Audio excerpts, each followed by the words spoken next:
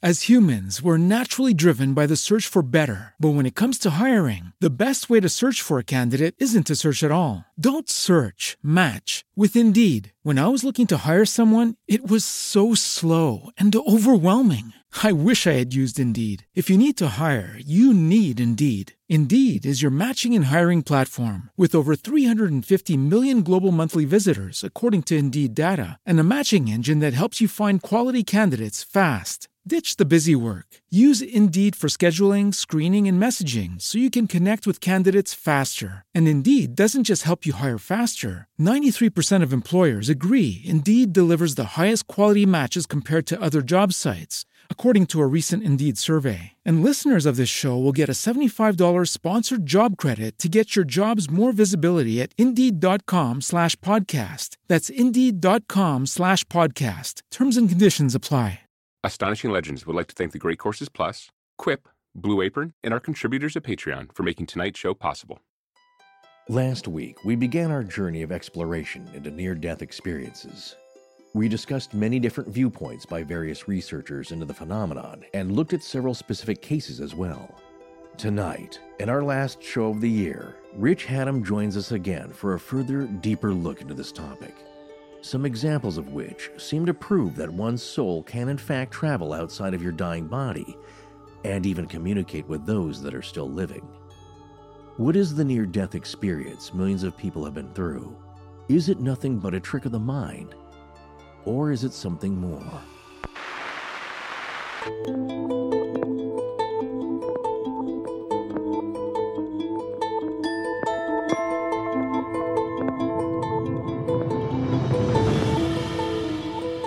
Welcome back to Astonishing Legends. I'm Scott Philbrook, and this is Forrest Burgess.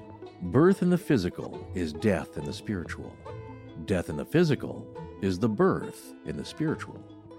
Edgar Cayce. Join us tonight for our final show of 2018 and the last part of our two-part series on near-death experiences.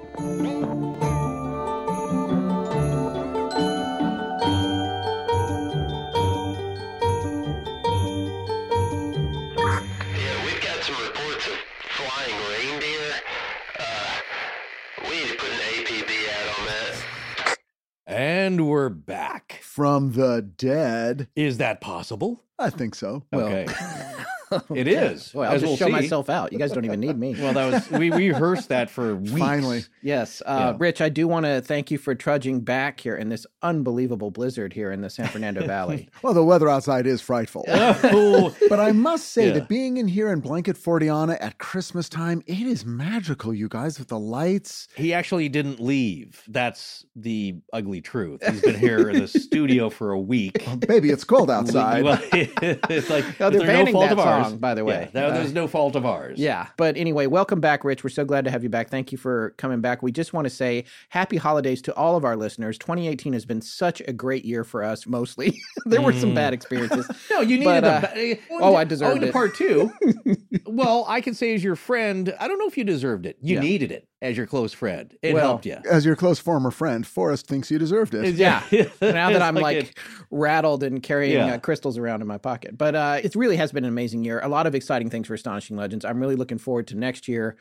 So much on the horizon. So it's been awesome. And Rich, it's really great to have you back at the end of essentially our fourth year. We're just past 4 years old here. So it's I know. I'm honored to be among the final shows of the year. And then hopefully next year I can send you some more books and we can crack a few more open. We got to. You sent us both those amazing gift baskets with like the vertical plane in it, and we got to read all that stuff. And flying saucers real. Don't expect any more this year. No, until you read from last year. No more presents. Well, there was the one book. There was just one chapter that I was like, oh my god, we could do a 3-part on this. It was the guy who's like reincarnated as the doctor, and then and he's doing surgery. Yes, as the person that had died. I want to cover that. We'll talk about him. Okay, we'll get to that. And that went on for decades. A guy who every day would become possessed by a dead surgeon and do surgery on people. Unbelievable. He was not a doctor, nor did he play one on TV. And then friends of the dead doctor would come and talk to him and leave, including the guy's widowed wife, and say, oh, that's him. He's back. That's right. Rich, I got Speaking of which, why isn't this a TV show? that you're working on. Who said it's not? I see. Oh, right. It's reserved. Deadline Hollywood. Yeah, very good. Okay. It's exciting to have you back, and we're going to jump back into this near-death experience series. You've already heard a little bit from us in part 1. Now in part 2, we're going to talk about some of the more unusual cases and a little bit more of the analysis about how they might or might not work. And it's the big argument we're going to get to. That is the big argument that you may not care, but guess what? You will at one point, because everyone will experience one outcome. Yes. Of the big argument. Yeah. Well, we thought we'd lead off this second part discussion with kind of an idea about death and also the moment of death. One of the things that I remember from reading Dr. Sabom's book, and I'm sure I'm saying his name wrong, but I'm doing it the same way each time, so I only need one email about it. Just to be Sabom or Sabom? Sabom. Sabom. Maybe he'll probably tweet at me. But so one of the first things we thought we'd talk about, though, is a little bit, and we got this idea, to be frank, from the Great Courses Plus course on this, from Professor Mark Bergson's course at the Great Courses Plus called Death, Dying, and the Afterlife, Lessons from World Cultures. Yeah. Because one of these lectures he had led off with talking about the moment of death, and, you always hear this story about how lobsters are immortal, which they're not. That's apocryphal. But what is it? I guess they keep growing. That's the thing, that they do keep growing, but they're not immortal. Until they go to die. But it's not surprising that there's other stuff in the sea that is essentially just regenerates. And so it gets to the whole question of what is life. The Hydra, I think you were saying that Professor Bergson had said the Hydra was made up of stem cells, so it's just regenerating itself? It regenerates itself. And also another wonder of nature is the Japanese scarlet jellyfish, which is known as the immortal jellyfish, because unless it's killed or dies of disease, it's the only known creature that can revert to a state of infancy after it sexually matures. So, like I said, unless it's killed, it will essentially never die. It just keeps regenerating itself. So, but it's a jellyfish. Do jellyfish have brains? I can't remember. Rich, you would know this, right? Why would he know that? I really don't know. So that's my question. Is that a sentient thing, or is it more like a cooperation of a bunch of small individual things? And then the next question is, is it, if it's not dying, can a jellyfish have an NDE? I don't know. Well, apparently not. It goes back to being a baby. Well, we're off track here. But the idea here, the big idea, is the definition, the idea of what is death. What is death? Can we come back to it? Because there are two concepts about death that seem to be universally accepted. And one is that death is universal. We all experience it. And it's also irreversible. There's no coming back. Everything living will one day die.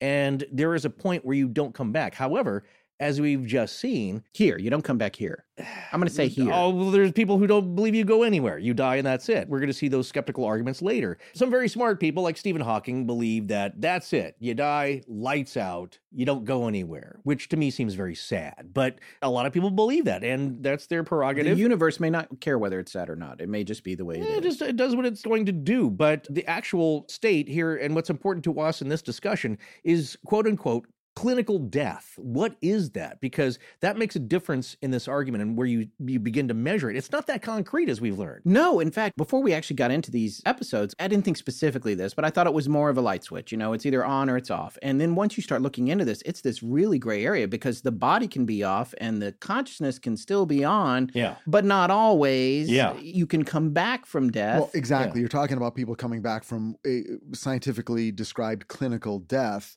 which means they weren't clinically dead because they came back. Theoretically, because they came back. I mean, so it redefined or they were clinically dead, but not permanently dead. But now they say that death is a process. Yes. Yeah. And at some point, dominoes it's irreversible. Dominoes. Right. In your light switch scenario, think about it this way.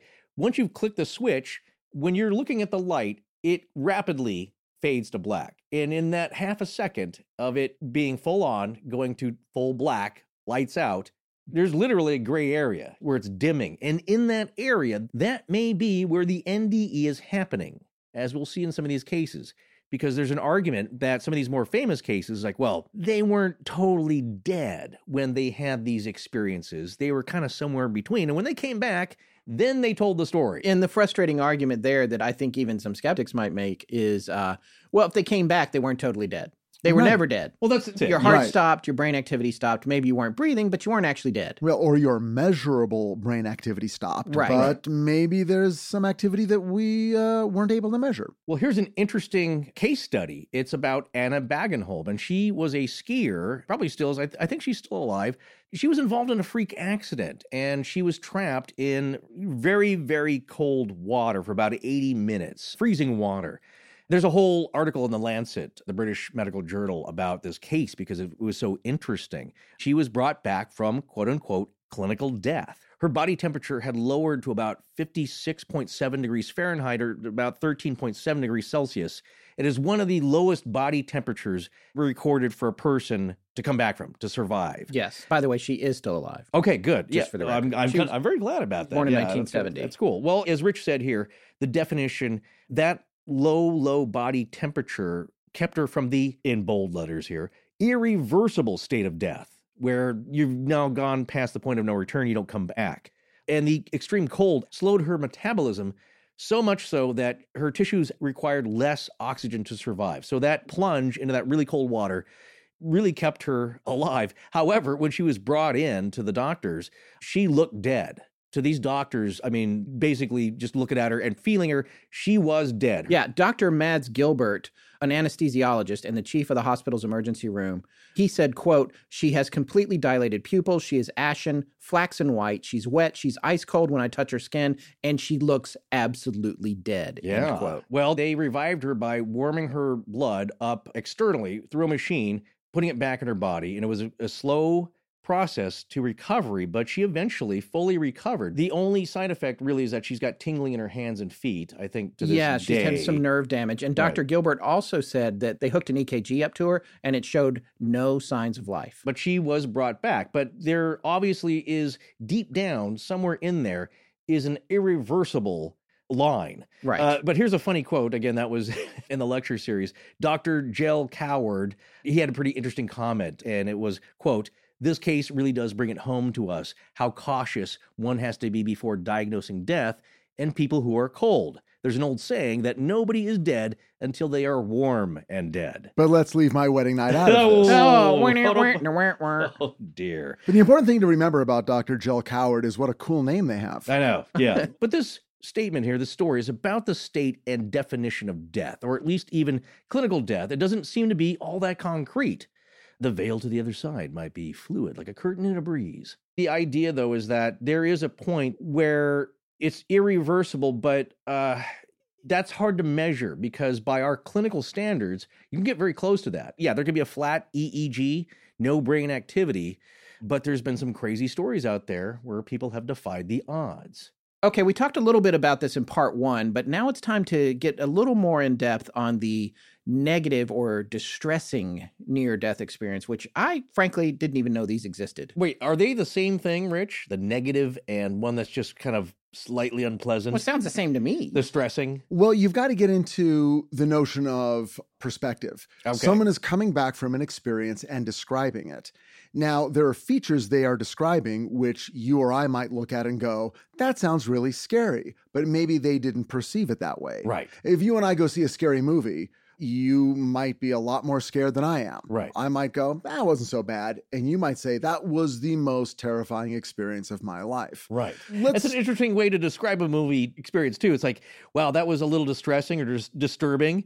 And that was totally negative for my life. I did not need that. Some people experience all of the steps of the typical pleasant near-death experience, but for them, it's scary. It's like, well, first I was falling through this dark tunnel toward a bright light, and I didn't know what was going to happen next, and I was terrified, and then suddenly the light became overwhelming, and then there were dead people, and there were weird spirits that I did not recognize, and I didn't know what was going to happen to me, and they're describing all the things other people describe in a positive way, but their experience of those things was negative. So that is a kind of distressing NDE. Right. So in that case, what we're saying analytically is that the NDE is defined by the filter between the experience and the person experiencing it, as opposed to this being organic to the NDE itself. I think we have to say that. Right. I don't think we have a choice. We're hearing from a person about an experience they had.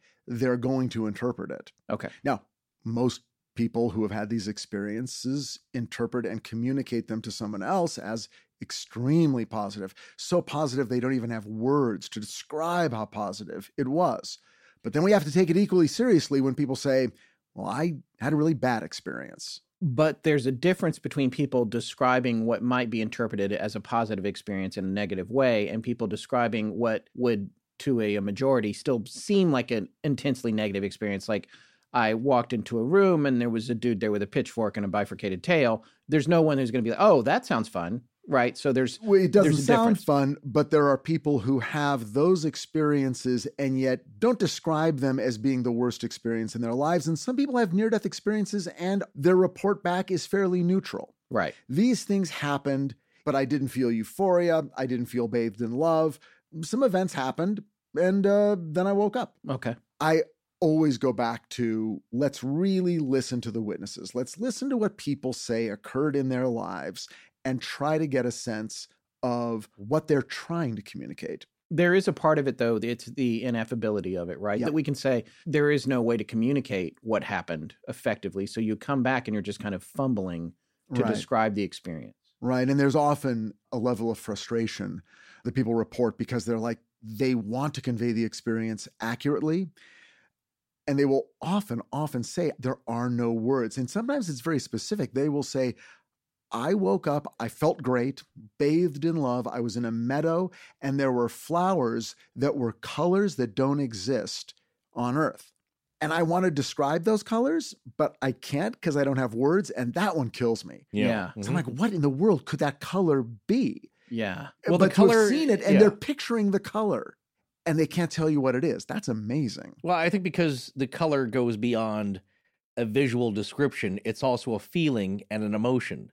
Yep. And a state of being. You know what I'm saying? It's a reality that is not existing here. So it's hard for me to explain that to you. Well, and couple that with people reporting that the beings they do encounter, whether they are dead relatives or spiritual figures, they're communicating not with voices like you communicated in that when you read. It's not voice box to ear. Not it's voice box to ear. mind to mind. And when you're communicating mind to mind, you're not using words. I hate to keep coming back to it because it's all about me, but we did just do the Sally series. And part of the reason that it was 13 and a half hours was the ineffability of it.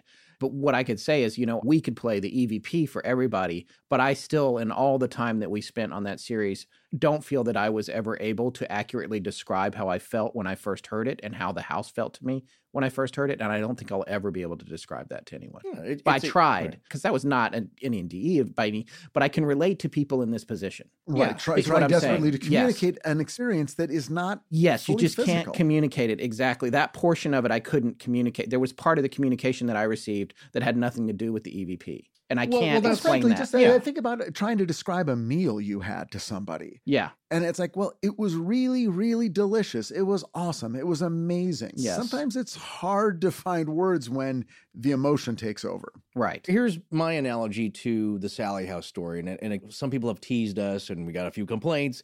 Like I had to sit through all of that just to get to a hyped up piece of audio that lasted 2 minutes. The whole context, the whole story is not about that piece of audio. That piece of audio is a catalyst. It's a trigger to some it's nothing. It's something different to everyone that heard it. There are some commonalities in some categories, but so many people reacted to it differently. But again, with Scott's story, that's just one small piece because it is 13 and a half hours of an experience that we're trying to describe. It's a journey, much like the NDE is a small experience within a person's life that is where you have to take the whole context. What were your experiences like growing up? Like Atwater says, is it tailored to you? And you experience and take from it, whatever the survey questions were, you take from it what you needed to. And that's the purpose of our story. So it's like people saying like, well, they're trying to analyze the experience itself. But to the person who experiences it, it is a small part of a context within a whole life story.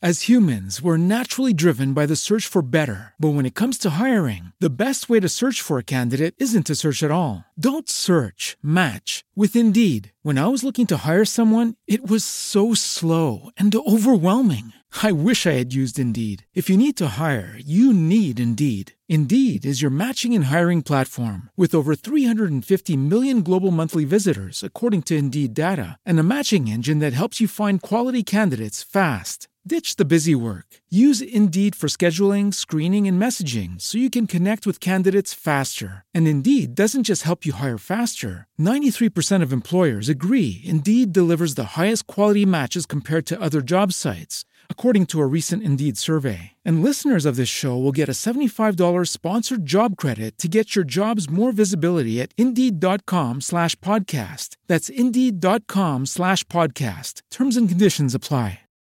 Swimsuit? Check. Sunscreen? Check. Phone charger? Check. Don't forget to pack the 5-Hour Energy. It fits great in a pocket or carry-on, and the alert feeling will help you arrive ready for anything. Now get 20% off when you use code 5HETRAVEL at 5hourenergy.com. Expires April 30th. One-time use only. Not valid with other discounts. Remember, visit 5hourenergy.com and use code 5HETRAVEL to save 20%.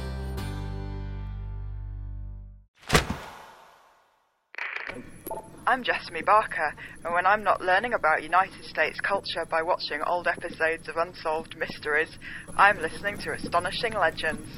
Now let's get back to the show. Our overall point here is that not all near-death experiences are positive. There's lots of different studies, and they kind of vary in what they're saying. But according to these studies, somewhere between 9 and 23% of people have had a negative or a bad near-death experience. Out of people that have had NDEs in general. Yeah. Right. And it depends on who's doing the study, because PMH Atwater had said a different number. Dr. Sabum said a different number, because everyone has their own little groups from different areas, different ways that they found their people. But the point is they're out there. They're not the majority, but they're out there. Well, and Nancy Evans Bush wrote the book, Dancing Past the Dark, Distressing Near-Death Experiences. And she makes a really good point, which is, if you have a great experience and your experience made you feel that God spoke to you, bathed you in his love, and told you that everything was going to be okay, that might be an experience you're more comfortable sharing with other people than something really scary happened to me. And it's hard to then step back from that moment of self-judgment or self-questioning, which is, why did I have the bad one? Right. It's kind of like Charlie Brown. Everyone else got a Snickers bar. Why'd I get a rock? Well, Rich, part of that is the embarrassment of telling other people you got a rock. Because Dr. Bruce Greyson and Nancy Evans Bush categorize these experiences, these negative ones, into 3 different types. And if you have one of these, to your point, and you tell people, it's like, geez, what kind of a jerk are you? Like, you know what I'm saying? There's judgment to that. It's like somebody like Forrest is going to judge you. Why is he going to hell? But there are 3 types that they categorized here. The prototypical NDE, and that is like the dark tunnel with the bright light at the end. However, in this case, the joke goes, that light might be a train coming towards you. Right, like we were talking about. Yeah, it's got all the elements, but they're experienced in a negative way. What you're feeling coming towards you or you going towards it is not good for you. It's not something you want. And again, that's that visceral feeling that's hard to describe, but it's not good. The second one is a sense of non-existence, or this is interesting, the eternal void. So maybe you're experiencing what a lot of people believe, especially those of the atheist bent, is that there is nothing after death. You die and that's lights out. However, in this case, you're experiencing that lights out for eternity. And that's got to be awful. That's terrible. You're aware of the nothingness, the void, this state of non-existence forever. And the third one is the classical hell imagery. And that's the one that everybody pictures with, as Scott said, the devil poking you with a pitchfork. There's demons tormenting you. You're in forever agonizing pain for all eternity. So let's talk about Nancy's experience. And I'm paraphrasing from what I've read in the book. I would say that she had a category 2. A sense of non-existence or eternal void. So here's the story she tells. And again, I'm relating it to you in my own words. This was an experience she had during childbirth. And it seems there was some blood loss, and that's what triggered this near-death experience. But in her experience, she traveled up out of her body through the ceiling of the hospital and then into the air, could see the whole city, went higher and higher, almost like you're on a rocket and you're going into outer space and the world sort of recedes beneath you. The great glass elevator. Yeah. And you're just flying out into space. And now she's experiencing space. And at this point, things are kind of okay. But she keeps going and keeps going. And it feels like she's going further and further and further and further out into the void of space. Then these things start to appear, these circles. And they're sort of clicking, clacking at her. And they're going black to white to black to white. And they're clicking, clacking. What are these things? And they get closer. And as they get closer, she perceives that they have intelligence. And they have consciousness. And they begin communicating with her. And they begin telling her that she was never alive. that her entire existence was a joke that was played on her, that not only did she never really exist, no one she ever knew existed, and her life did not exist. And she found herself arguing back with these clicking, clacking, white to black to black to white circles that were taunting and mocking her. And she was saying, but I know details of the lives of my friends and loved ones. And they're like, no, that was all fake too. That's all part of the joke. And now you will exist as nothing for eternity. And then they receded, and she was in this place of contemplating that nothingness and non-existence for quite some time before she came back into her body. And she eventually recovered, and it was a successful childbirth. But she felt totally hopeless and desolate and distressed. And she also felt that she couldn't talk about this, because if that's what happens when you die, nobody wants to hear this story. Right. This ain't going to get you on the Phil Donahue show. Right. Although oddly, there were people on the Phil Donahue show who did share negative near-death experiences, but still. So she wrestled with it, and I can't imagine something more lonely and terrible than having this, what you feel is cosmic knowledge that is so not good, and you can't talk to anyone about it. Right. And you've got to raise your kids. She had another child, and you can't really tell nobody wants to hear it. Yeah. And people who have good near-death experiences worry about communicating it because they think they'll be called crazy or their experiences will be somehow laughed off. In her case, it was even worse. Now, what's interesting is that she goes on to say that it was years later she went to visit a friend, and they were chatting, and she saw some books on their table.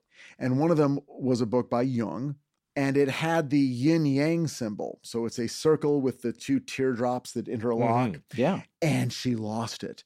She's like, oh my God, she's thinking to herself, those are the things that I saw. Those are the things that were talking to me. And how fascinating is that this sort of archetype, of course, Jung would call it part of the collective unconscious, this sort of good and bad, yin and yang, light and dark, were these things that were tormenting her. Yeah. But it's also the thing that made her realize she really needed to look into this. And she began looking into it and researching near-death experiences, and has become a leader in the field in terms of trying to interpret what any near-death experience means, but especially how do you process a negative near-death experience? Right. See, that goes to my point earlier, though, talking about not seeing it as something that somebody deserves. None of us are in a position to gauge that, but it was a push for her to get into this. And maybe that's what the point was, because there's also, with other negative experiences, people talking about things that were kind of demonic, tormenting, taunting them, making fun of them. You're a joke. Your life's a waste. You should die. You should come to hell, and we're going to rip you apart. And having those kinds of, number 3, the classical experience, but having that kind of tormenting, but taunting, like these things were taunting her. It's like, your life's a joke. But sort of in a secular way. I mean, these were not presenting themselves as little red devils with pitchforks. No, but it's something that maybe was more adaptable to her, that she was able to, I'm saying, like, it is more digestible intellectually for her, maybe in a way. I would say that if anything good came out of her particular near-death experience, it was her stepping forward and saying, you're not alone if you had one of these. Right. Because I'll talk about mine, and maybe you can talk about yours. And because look, we don't know what these things are. We don't know if they truly are visions of the next life. And we also don't know if any of these things are an arrival and a final destination. Because as we've talked about, there are people whose near-death experience has started out negative and then has evolved into a positive experience. I don't think anyone having an experience like this has to immediately arrive at a conclusion that says, I'm a terrible person, the afterlife is filled with torment and despair, and that's all we have to look forward to for eternity once we die. Yeah, well, that's another interesting point about your attitude kind of going in, or I guess your outlook on life before and after, because Bruce Greyson finds in his work, interesting quote here, surrender to the process of dying seemed to permit deeper, effective, and transcendent aspects of NDEs. And our point earlier talking about this importance to a state or attitude of non-clinging to your life, all the things you thought were important in life, is that this is just a play. You're going through this right now. You're meant to learn something from it, but don't cling to it. It's not everything. There's a big whole eternity out there. And the more that you are yielding to this change of all things, including death, sometimes that affects the NDE itself or the type of experience you have and the life you have after that. What's interesting about this to me is that I just read this book by Michael Pollan called How to Change Your Mind, and it's about psychedelic drugs and how they're kind of reemerging from decades of exile and are finding a place in therapy for people with terminal illnesses, people with addiction issues, depression issues, various mental health issues. And in discussing an LSD experience, when people are going through them with a guide who's there sort of coaching them through it and then giving them a certain amount and creating an environment that will hopefully not be alarming and distressing, one of the things they say is you may very well encounter something scary, some insect guy or some weird monster or something in your LSD experience. And they go, don't freak out, don't run away, turn toward that thing and say, why are you here and what do you have to teach me? And what is your gift to me? And if you do that, that thing often then sort of melts away and transforms into something else. And you go into the next chapter of your LSD experience. And as long as you turn toward the alarming things and face them head on and sort of engage them. Yeah, face your fears. They become less threatening and your experience goes on and on and on. And they say, just try to ride it. Just try to ride it. Ride it out, man. Yeah. A lot of the research seems to point to the positive NDE experience can be more likely with spiritual practice and preparation. So I don't know if that's a life of being a Zen Buddhist monk and then that's cool, or just a general attitude of the people before. And that we're talking about, like, how do you poll people or what they thought of themselves before this happened and how they felt afterwards? Well, how did you feel about death before this? It's like, well, I was really uptight. I'm scared of it. And like you said, then I was actually dying and I was so freaked out. I was running from it, denying it, and it didn't turn out great. The research does seem to show that your attitude before about life in general and dying and any spirituality you may or may not have seems to affect maybe the positivity or negativity of the NDE. Sometimes. I mean, there are many, many people with no preconceived notions of an afterlife, either good or bad. And they still have a great one. Well, there's many atheists who are like, look, before my near-death experience, I absolutely believed that there was nothing, or I did not believe there was anything after death. Right. My viewpoint was strictly materialist. Right. And now I've had this experience, and in many cases, it has changed them and made them feel that, well, maybe that was a premature evaluation of exactly what is next, and I'll be a bit more open-minded. I think that's the best outcome, is that let's not make any final decisions yet when you don't have all the elements to the story here. The joke I always make to my atheist friends is, if when we die, if they're right, we'll never know. But if I'm right, I'll be there to make fun of them. Exactly, yeah. There's that joke that David Foster Wallace makes, that it's the atheist stuck in a blizzard in Alaska, and he's worried he's going to die. And of course, there's no atheists in foxholes. So he's praying desperately, God, if you're there, please, just this one time, I beg you, if there's anybody there watching over us, please save me. I don't want to die. And then 2 hunters come by and they rescued him, and he gets back to town. He's warmed up and he survives. And his friend said, like, well, there's your miracle, man. Don't you believe in a higher being now and a higher presence? He's like, no, 2 hunters came by. That's the joke, is like, that's how you see it. Yeah. God didn't save me. Those hunters did. Exactly. Yeah. I've got to jump in here about one of our original inspirations, Unsolved Mysteries. There is an episode of that show, and one of the stories on, I remember, and I can't remember the names or where this took place, but there was a woman, an older woman, who had gone hiking and had gotten lost in the mountains. And she was lost in the mountains, and she was in real danger of possibly freezing to death overnight. It was late. She'd been out forever. And there was a rancher, or a cowboy, essentially, who had the horse, the cowboy hat, and all of that, and knew the land. And he saw a thing about her on the news. And he said, I know where she is. That was it. He just had that feeling. Wow. And he got on his horse and he rode up into the mountains, into the middle of nowhere, and rode right up to her and rescued her. No idea how he knew that. That happens all the time. That was one of our Christmas miracle stories. That couple that, I think they got a flat tire. They pulled over by the side of the road. Yeah. They find the baby in a hat box. Yeah. It wasn't right next to the car. It was like, she just felt like, I'm going to go walk around. Yes. I'm going to walk up the road a little bit. And then she hears some murmuring from the box. And by the side of the road, it's a miracle. I'm sorry, I just got to chill. What? Sorry, we talked. Yeah, she died yesterday. What? Yeah, I just looked her up because I remember we talked about her. My hair is standing up.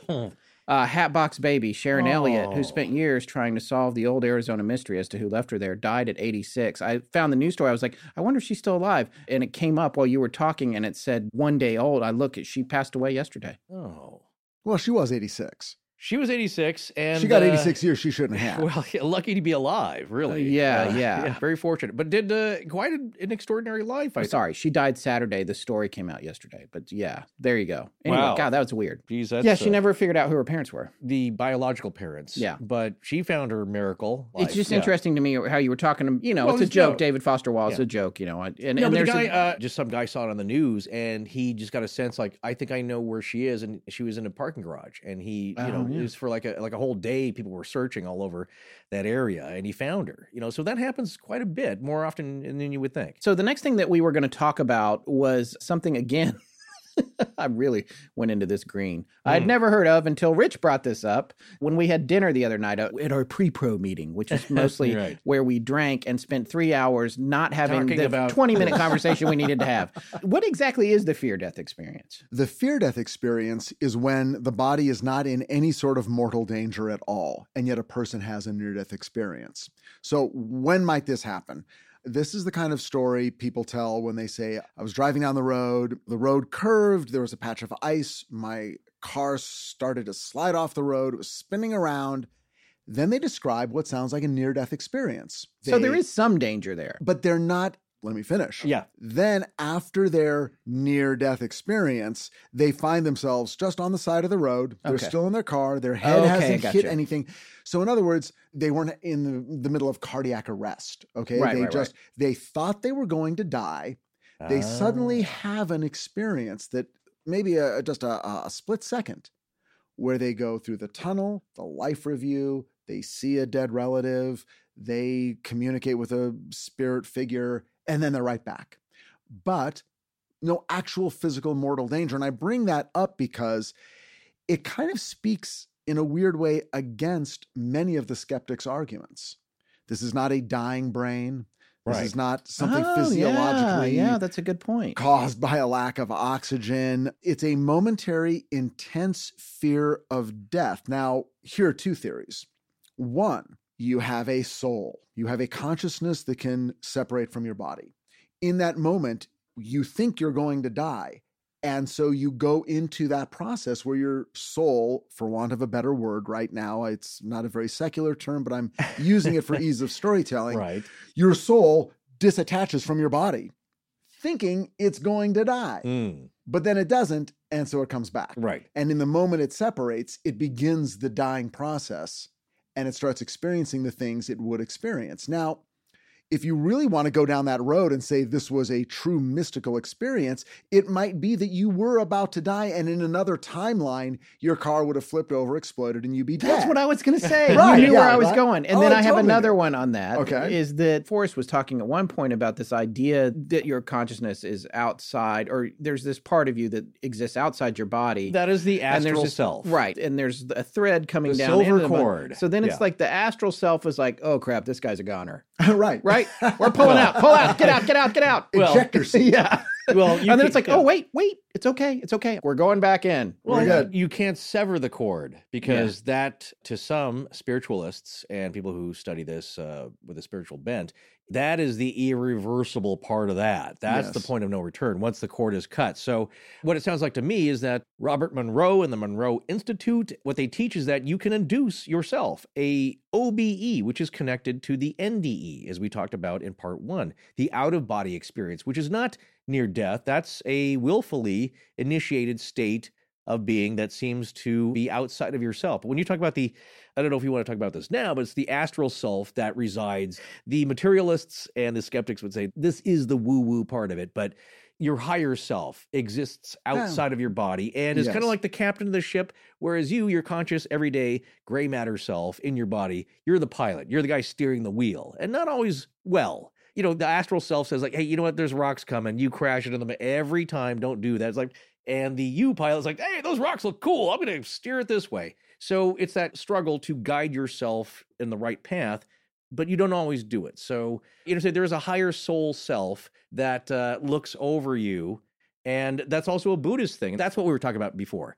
And this is in the movie, What the Bleep Do We Know? When they talk about having a recurring pattern of negative behavior, whatever it is, you overeat. Your brain gets addicted to it. Yes, you get addicted to the feeling and you do it over and over again. You are addicted in this pattern. And one way to break that is to imagine yourself looking down on yourself like an OBE, observing this bad behavior. And that snaps the chain, the negative cycle of this recurring. I tried that with the whiskey we're having tonight, and I'm still drinking the whiskey we're having tonight. Well, that's fine. I'm outside your body looking at you, and I am definitely saying you should not be drinking that whiskey anymore. See, the astral captain of Scott's soul ship is saying, like, dude, just not the whole bottle. 1 or 2 glasses is fine. We can handle that. Yeah. You know, it's funny because it brings me back to this LSD discussion. Yeah. When some people on LSD sort of experience the dissolution of their ego. Right. And then they experience what is commonly reported as a feeling of connectivity. We're all part of one universal thing. I'm connected to everything and everyone. We are all connected. I'm not an individual, because the ego drops away.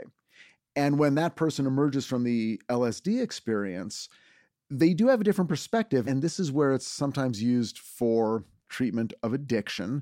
Often people come back and they're like, smoking just doesn't seem that important anymore. Yeah.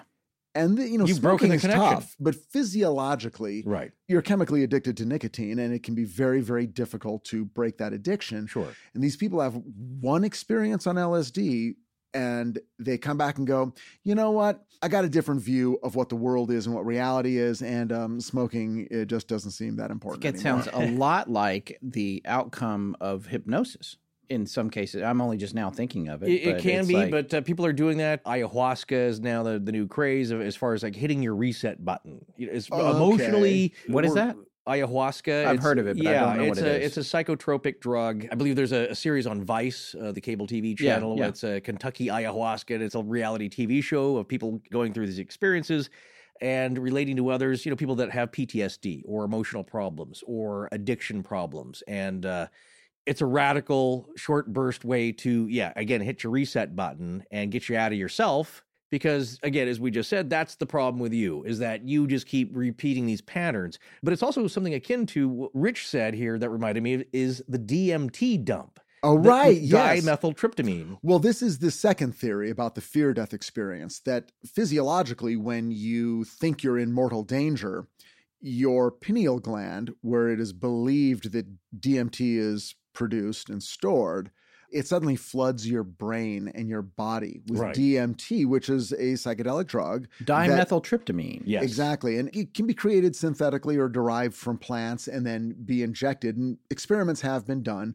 Rick Strassman wrote a book called DMT, the Spirit Molecule, where he talks about the experiments that he conducted and what his patients went through. But anyway, the theory is that there's this DMT dump that just your body is flooded with, like adrenaline. Yeah. Okay. Right. And because it is a psychedelic drug, like LSD, it creates the near-death experience. Yeah. And this has become a very popular notion and a very popular explanation for the near-death experience.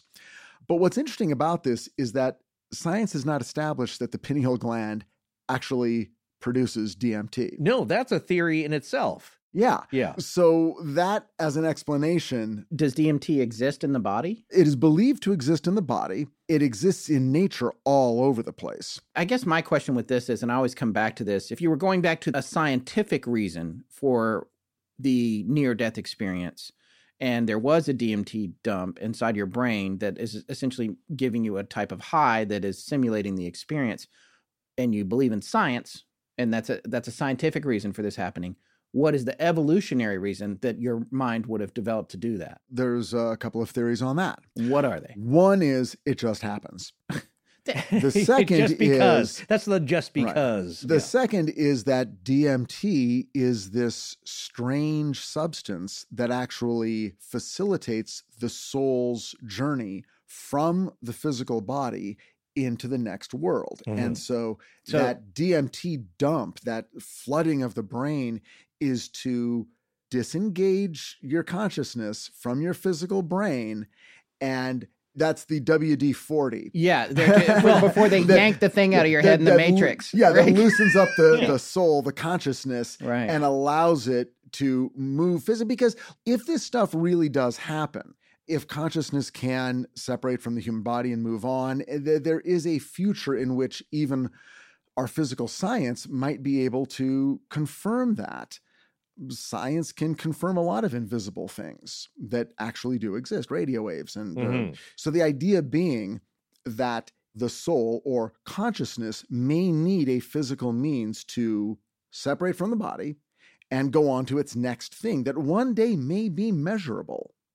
One day we may have the ability to measure the afterlife dimension. Well, that's the first step to the big debate that we're heading towards here. But DMT has been described as the businessman's high because it's a very short, intense burst of this psychotropic experience, which doesn't necessarily lead to an out-of-body experience, but that's kind of what it is. And also similar to the near-death experience, but I remember I think there's a famous story, I don't know if it's apocryphal or not, but Pete Townsend of The Who taking it while playing at a concert on stage and seeing himself play a guitar solo like 50 feet above the stage, watching him. And he had a very intense experience. And then like 15, 20 minutes later, back down into Pete Townsend. Oh, I thought you were going to say jammed his hand into the whammy bar because he did that The once. windmill. No, yes. Yeah. The windmill motion. I don't know how he controlled himself, but he said like, yeah, I was floating in the air looking down at myself. So that's a common experience where you have that. But to Rich's point, maybe it is a biochemical tool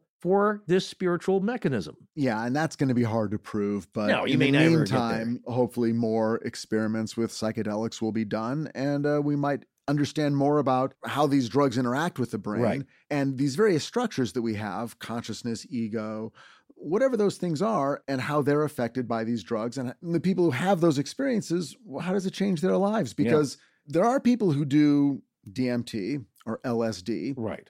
And who, like those who experience a near-death experience, come away from it changed for life. Well, that's interesting, though, that that theory that it is merely biochemical rests on the pineal gland. The chemical is coming from there, but we don't totally know that. But here's a little thing that is totally spurious, but I thought was a fun anecdote that I've heard of before.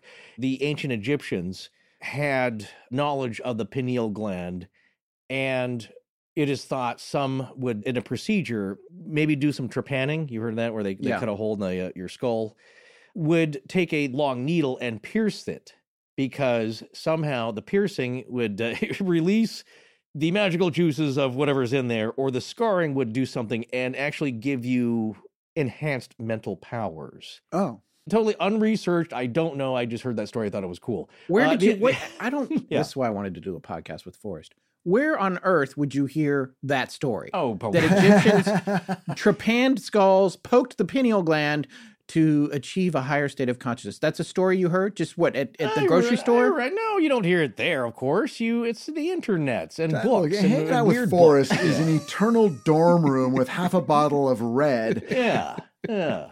And everyone's talking about what blue means to you and what blue means to me. Nobody comes up with this. We're not staring at our shoes. These are the kind of stories that I have fun talking about with my close friends that don't totally roll both eyes. The other one, though, is that, and I believe this may even be on the Wikipedia page, if you look up the Frankish kings in the Middle Ages, we're talking about the 300s, Pippin the Fat and all those guys. I have no idea what he's talking about. Okay, then. He's going somewhere. So then a lot of their skulls, the kings, were trepanned. Oh, yeah. And so the one theory is that it was done for mental abilities, not to relieve overheating. And I'm wondering if that was part of the idea too, because they were reported, the legend has it, that the Frankish kings had superior mental powers, ESP perhaps, telekinesis. And therefore, you're the guy who got made king, or that was a product of being king, is that you were exposed to these magical procedures. Well, it does seem like the pineal gland has been in part of human mythology for a lot longer than we have actually known what it does. Right. It's still mysterious. Well, H.P. Lovecraft was writing stories about people with these sort of hyperactive pineal glands that allowed them to see into other realities. So, well, there you go. That's, it's a little bit unclear why he selected that of all things. But then later researchers have said, well, yeah, if it is connected to the production of DMT, it creates an experience in which you think you are looking into another reality. Well, it is mysterious. I think what they do know is that at least it produces melatonin, which is a serotonin-derived hormone, which we know most of us, modulates sleep patterns in your circadian and seasonal cycles, it says here. It does function, but again, as Rich said, it's got a lot of legend and lore around it as being something more mysterious and mystical with properties. I thought that was interesting, though, because, again, that all ties in, ancient Egyptians, afterlife, Egyptian magic, all that stuff, the mysterious Frankish kings. Look that up. You'll enjoy that story. They're very mystical. And that goes into the Merovingians and all that kind of stuff I get into. But here's something, you're talking about other cultures, Rich. One argument is that maybe they're all biochemical hallucinations triggered by some natural or unnatural man-made process. But at the end of the day, hallucinations. Well, if they're happening around the world, which they seem to be, why aren't they culturally specific, or are they? Well, they are.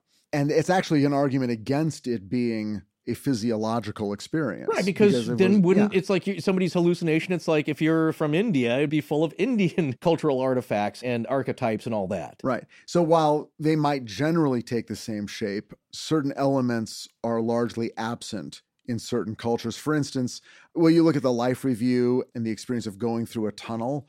So these are largely absent in stories from traditional cultures in New Zealand, Australia, Africa, Guam, and parts of South America. And when I say traditional cultures, I'm not talking about, the people who live in Sydney and the new doctors Western and lawyers. World, sure. We're talking about traditional primitive cultures in some cases. I mean, there is a theory that as a human being and a cultural being, you are co-creating part of your experience. But then if you believe any of this at all... Well done. If we do go on to another life, yeah, I don't think it's that hard to believe that part of that experience would be continuing on with what your identity is, because that's often claimed to be part of the next life. Your identity and your personality continues into this non-physical realm. Right. Until you are a totally refined soul that is nothing but a flame of energy, you're going to retain some trappings of your physical incarnation. Mm-hmm. But the point is this. You're blowing his mind. No, man. I'm just like, all of the way that I'm perceiving this is so different now because of my just recent prior experience. Oh, that's awesome. Like if this was before last July and before I went to that house in Kansas, I would be having a whole different set of questions about this. But now I'm 100% convinced that we can exist outside our bodies. Yeah. I just believe that. Just throwing that out. And it's there. An individual thing. And maybe that's all it can ever be. Even if science one day proves it being consciousness can exist separate from the body, there will be people who don't believe it. And even though science has not yet proven it, there are people who do believe it. Mm-hmm. I think largely it is an individual thing, and it's an individual journey. That's the first step to the debate, though, that we're going to discuss here, is the examination of the possibility of consciousness existing outside of your physical self. But what's interesting about this cultural aspect here is that the common argument or common sense argument is if it was just all in your brain, then it should be very tailored to what your culture is and what your belief system is in that culture. And the data doesn't seem to uphold that there are some very generalized experiences across the globe. For instance, the Life Review, here's what they have found. In areas that tend to support religions that actively appeal to the notion of individual conscious and suggest a more one-to-one relationship with a God who has specific expectations of individual followers, in other words, historic religions, those are the places where you find the Life Review. So that would be in North America, but also in India. Mm-hmm. Yeah. Now, the difference in the Life Review in India, I'm quoting now Alan Kella here from the Handbook of the Near-Death Experience. He says, in India, this experience took the form of others reading the record of the near-death experiencer's life rather than the form of a panoramic life review that Anglo-Europeans commonly talk about.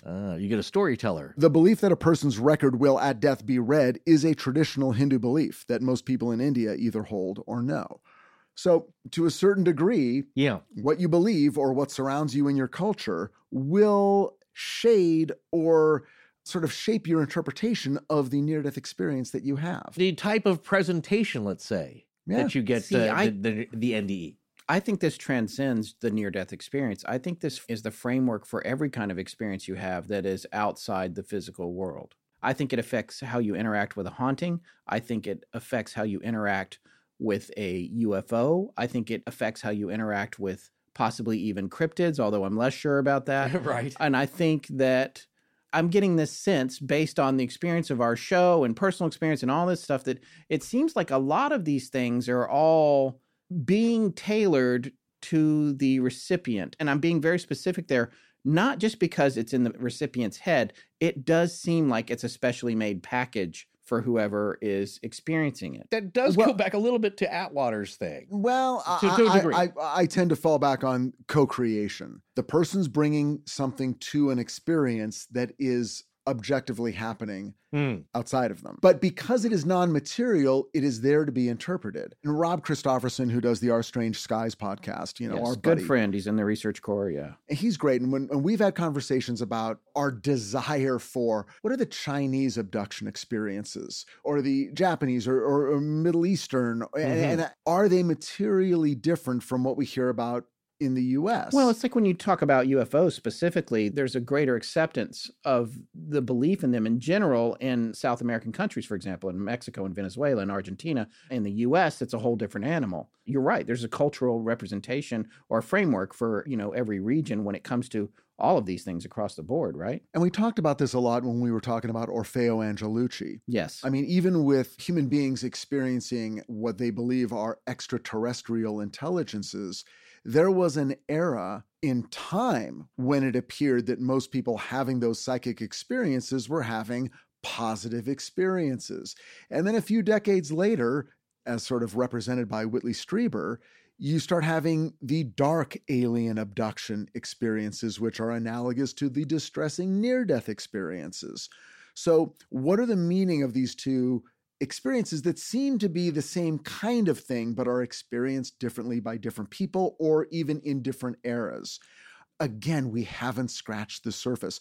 I'm really excited about near-death experience research because it seems to be the one area, and far more than alien abduction studies, this is an area that science has engaged with because it feels like it at least exists. They're trying to figure it out. Look, doctors and nurses in hospitals from time immemorial have sat at the bed of dying people, and they've witnessed what people go through, deathbed visions. Sometimes they share in the visions. We've got Raymond Moody, who wrote Life After Life, wrote an entire book called Glimpses of Eternity, which are about people who are having near-death experiences when someone else is dying. They're sitting with a dying relative. They're fine. They're not. Oh, wait, there's a term oxygen. for that one too. You have that. Shared death experience. I hope you kids are taking notes. There will be a quiz. Death, shared death. Yes. Yeah. It's a whole song. But they're literally just sitting as someone dies and they witness a bright light enter the room. Sometimes they describe the walls falling away. There have been stories where people experience someone else's life review along with them. You're getting a contact NDE high. Yes. Seriously, if it's energy, if something's sparking this, or there's a medium, like in art terms for this, maybe you're in that field and you're just near it and you're getting part of it, not the whole thing, and it might be tailored to you too, specifically. And you're seeing things about that person's life in their life review that you did not know, and then later are able to go and confirm those events. Yeah, see, that's the element that to me takes it out of some of these other arguments against it, because again, there's some common sense things. If it was hallucinations, you'd think they'd be more random, maybe. Oh, yeah. But there's commonalities. And of course, what the skeptical point of view is that the commonalities are because we all share the same brain, regardless of culture and nationality. So the reason that there are any kind of patterns to this or these flukes that happen is because the human brain across all manner of people is exactly the same. So it does the same thing. Speaking of the shared death experience, by the way, there is one NDE story. This isn't really an NDE. It falls more into the category of shared death, I guess, Rich. From Beyond the Grave. Right. Yeah, from Beyond the Grave. This is an amazing story, and I feel very fortunate that we're being allowed to share it, and you're going to find out why when I read it. This actually comes from one of our listeners, and he and I have interacted a fair amount on Twitter His name's Javier, and Javier, we're glad to have you. And I just wanted to thank you for sending us this story, for sharing it with us in the first place, and then also saying that it was okay for us to share it on the show. And you guys are going to understand why when I start reading it. Essentially, I'm going to take this story that he sent in, and I'm just going to read it here. We'll talk a little bit about it after I finish it. I feel like he was doing text-to-speech, so I changed a few things here and there just to clean up. Right. But it's pretty much exactly as he sent it in, except for that. So this is from Javier. This happened during a special forces operation in Afghanistan in 2008. I, of course, survived, but a very good friend died in my arms. In January of 2008, we were conducting an operation to capture or kill a high-level leader of the HIG, H-I-G, Pakistani terrorist group, conducting terrorist activities in northern Afghanistan. The operation began in the late hours of the 25th of January, which carried over to the next morning. Before we embarked on the mission, we understood the leader was meeting in a compound in one location, but once we were near his location, information was passed along stating he was nearby in another compound closer to the Afghanistan-Pakistan border. The problem was now for us to reposition ourselves in the vicinity of that location to get him. The problem we faced was we were separated by a river, my team being on one side, the HIG commander on the other. So we positioned ourselves overwatching that compound under the cover of darkness in an ambush configuration while we waited for positive identification of our target. Because of the rules of engagement, we could interdict the enemy combatants if they were in possession of weapons, which in the dark we could see by a number of classified methods. There came a point when we were able to positively identify our target along with other enemy combatants leaving the compound with weapons. We opened fire for about 15 to 30 minutes, exchanging gunfire, killing or injuring many of the enemy combatants. We were then ordered to conduct a battle damage assessment to positively identify the enemy losses and assess whether we had injured any civilians. There came a point where we crossed over the river to the location where we had last seen the enemy. There were about 6 U.S. Special Forces team members, not including myself, and a handful of Afghani Army regular soldiers with us. When we arrived on the scene of the location, the enemy combatants had reinforced themselves with more fighters coming in from the Pakistani side of the border. It being dark, we took them by surprise due to our use of night vision devices, and another firefight broke out. U.S. Special Forces Staff Sergeant Robert J. Miller was leading the formation, followed by myself and the rest of the team. During this firefight, Miller gave his life protecting us. Upon seeing that Robbie fell, myself and another member of the team ran to his aid to try and save his life. Now here is where things got weird for about 5 minutes. While running to his aid, everything slowed down drastically.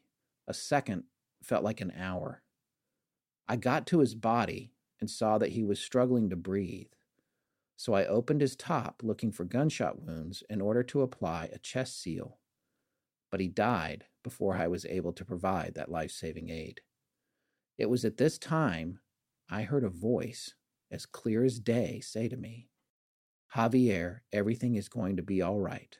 I have gone." The voice went on to say, "You will be fine. The bullets will hit your plates.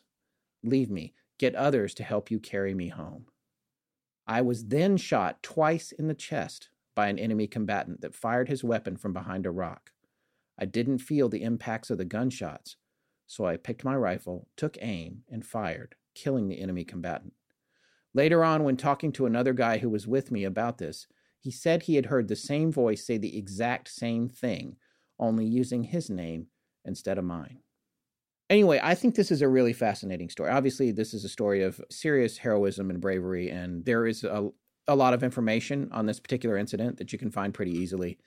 But in terms of the near-death or shared-death experience, what's fascinating to me is that 2 other members on the team heard this voice, and not only that, the voice that he heard predicted the future. It told him he was going to be shot. And that he'd be okay. And that he'd be okay. Told him that, and it also said, look, I'm gone, but it's going to be fine. Get some help. You guys can carry me out of here. And so all this information is coming to him after the guy died. So this is outside the bounds of all of the skeptical arguments against the near-death experience because he's hearing this from a third-party point of view. Yeah, and in a way, it's a classic deathbed sort of psychic experience. you're near someone, they are dying, and you experience something that you can't explain that involves seeing their soul leave their body, hearing their voice after they're dead. There's many, many stories like this. It's fascinating to me. And I mean, obviously, this was a heightened time for him and a very traumatic experience. And that's the point at which I guess, we would say, Forrest, we talk about how when things are that intense, the barrier between the two sides, it's very thin. Yeah. There's a lot of energy and power in emotion, and human emotion especially. When it's ramped up like that, strange things happen, even to our senses normally. Like he said, the time slows down. Race car drivers will tell you that. At those speeds, time slows down. People in combat positions and experiences, time slows down. Like they can see bullet hits happening around them, but in slow motion.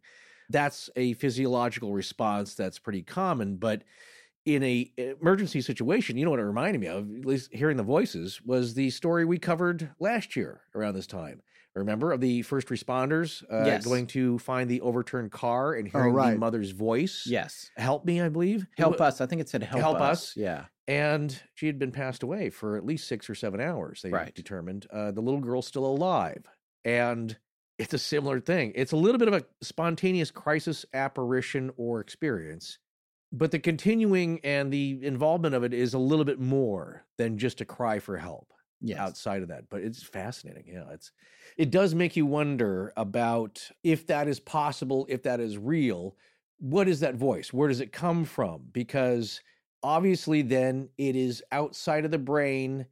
It exists somewhere in the ether, and it perfectly frames the debate we're having tonight. The brain versus external consciousness.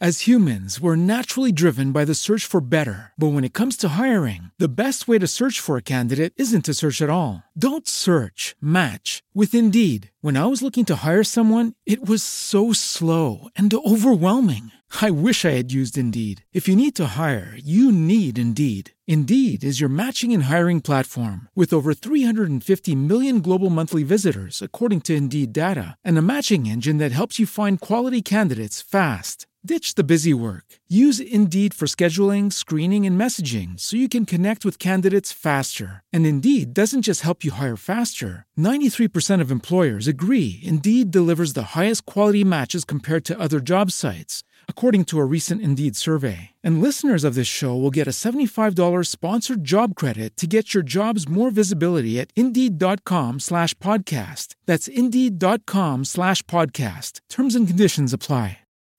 Swimsuit? Check. Sunscreen? Check. Phone charger? Check. Don't forget to pack the 5-Hour Energy. It fits great in a pocket or carry-on, and the alert feeling will help you arrive ready for anything. Now get 20% off when you use code 5HETRAVEL at 5hourenergy.com. Expires April 30th. One-time use only. Not valid with other discounts. Remember, visit 5hourenergy.com and use code 5HETRAVEL to save 20%.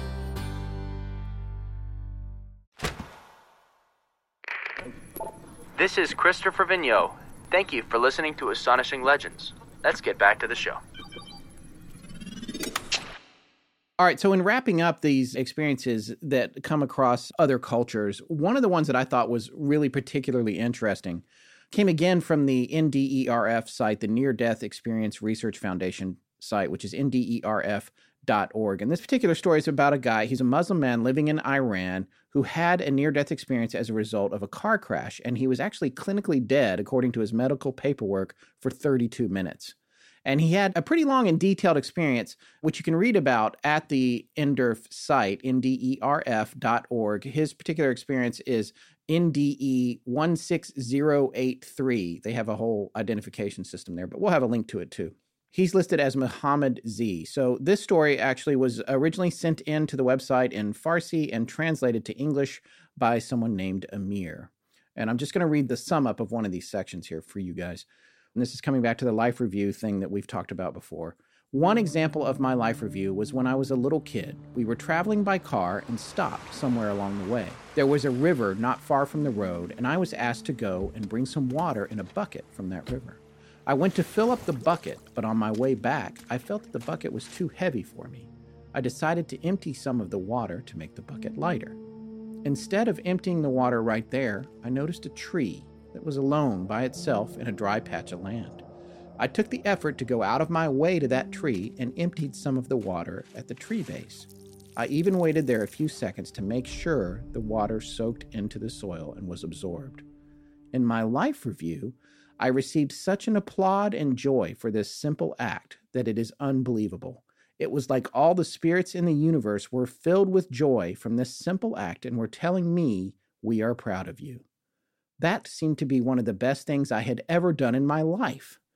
This was strange to me because I didn't think this little act was a big deal and thought I had done much more important and bigger things. However, it was shown to me that what I had done was extremely valuable because I had done it purely from the heart, with absolutely no expectation for my own gain. That's one aspect of his story. His whole account is really amazing. Like I said, we've got a link to it. You got to read it. And here's another, before we stop to talk about this for a second, here's another part of it that I thought was really interesting. I got the understanding that everybody who dies has a guide, but some humans are so attached to their physical and material world that they still worry about their money, possessions, or power even after death. They don't notice their guide and might not even notice that they are dead. Their soul can stay earthbound for a long time after their death. For example, my guide showed me a man who apparently used to be in a position of authority and power back on the earth. After this man's death, he still went to the office he used to work in, trying to sit at the same chair and sign documents. He was oblivious to the fact that his signature does not leave any marks, and he has no power and effect in the physical world. He kept going to that office, trying to sign things, and act as he was still working there, not realizing that he is dead. I got this understanding that any strong earthbound attachment can keep our souls from soaring. So, well, that explains a lot of ghosts. It does, doesn't it? Right there in a couple of sentences. Well, look, I go to work every day. I have no effect on anything. Yeah, right. People don't know why I'm there. I don't know why I'm there. If you Nothing stopped, changes. right? Yeah, I'm going to be sitting right here where I'm sitting right now, trying to do a ghost cast. Rich has written whole screenplays to no effect. There's blank pages. Story of my life. Yeah, right. But that goes to Bruce Grayson's point that, quote, surrender to the process of dying seemed to permit deeper, effective, and transcendent aspects of NDEs, and this idea of non-clinging. Don't cling to the crap going on here because this is all ephemeral. It goes away. There's nothing, you can't take anything with you. And we hear ghost stories of people that go seeming to do the same things that they did in life. Not always terrible, it's just that they're comfortable with them. As the bartender, she wipes down the tables at the one British pub that she was caught on security camera. Just people like, you can stop wiping the tables. Someone else will do that now. There's bigger and better things awaiting you. But again, people get wrapped up in their routine here and the importance of that. So that's why I think it's good to change things up every now and then, just so you don't get caught. The other part of that guy's message, and again, this is a practicing Muslim from Iran, but the part of this experience that is universal is just, you know what, here's the message, whether you're agnostic or whatever. You know what was good? When you watered that poor little tree. That little tree, no one knew you did it. You weren't going to get anything back from the tree. You just did something good. Right. And you did something good for a living thing. That story is, he was wondering, it's like, well, that doesn't seem like a whole big deal, but that experience is symbolic.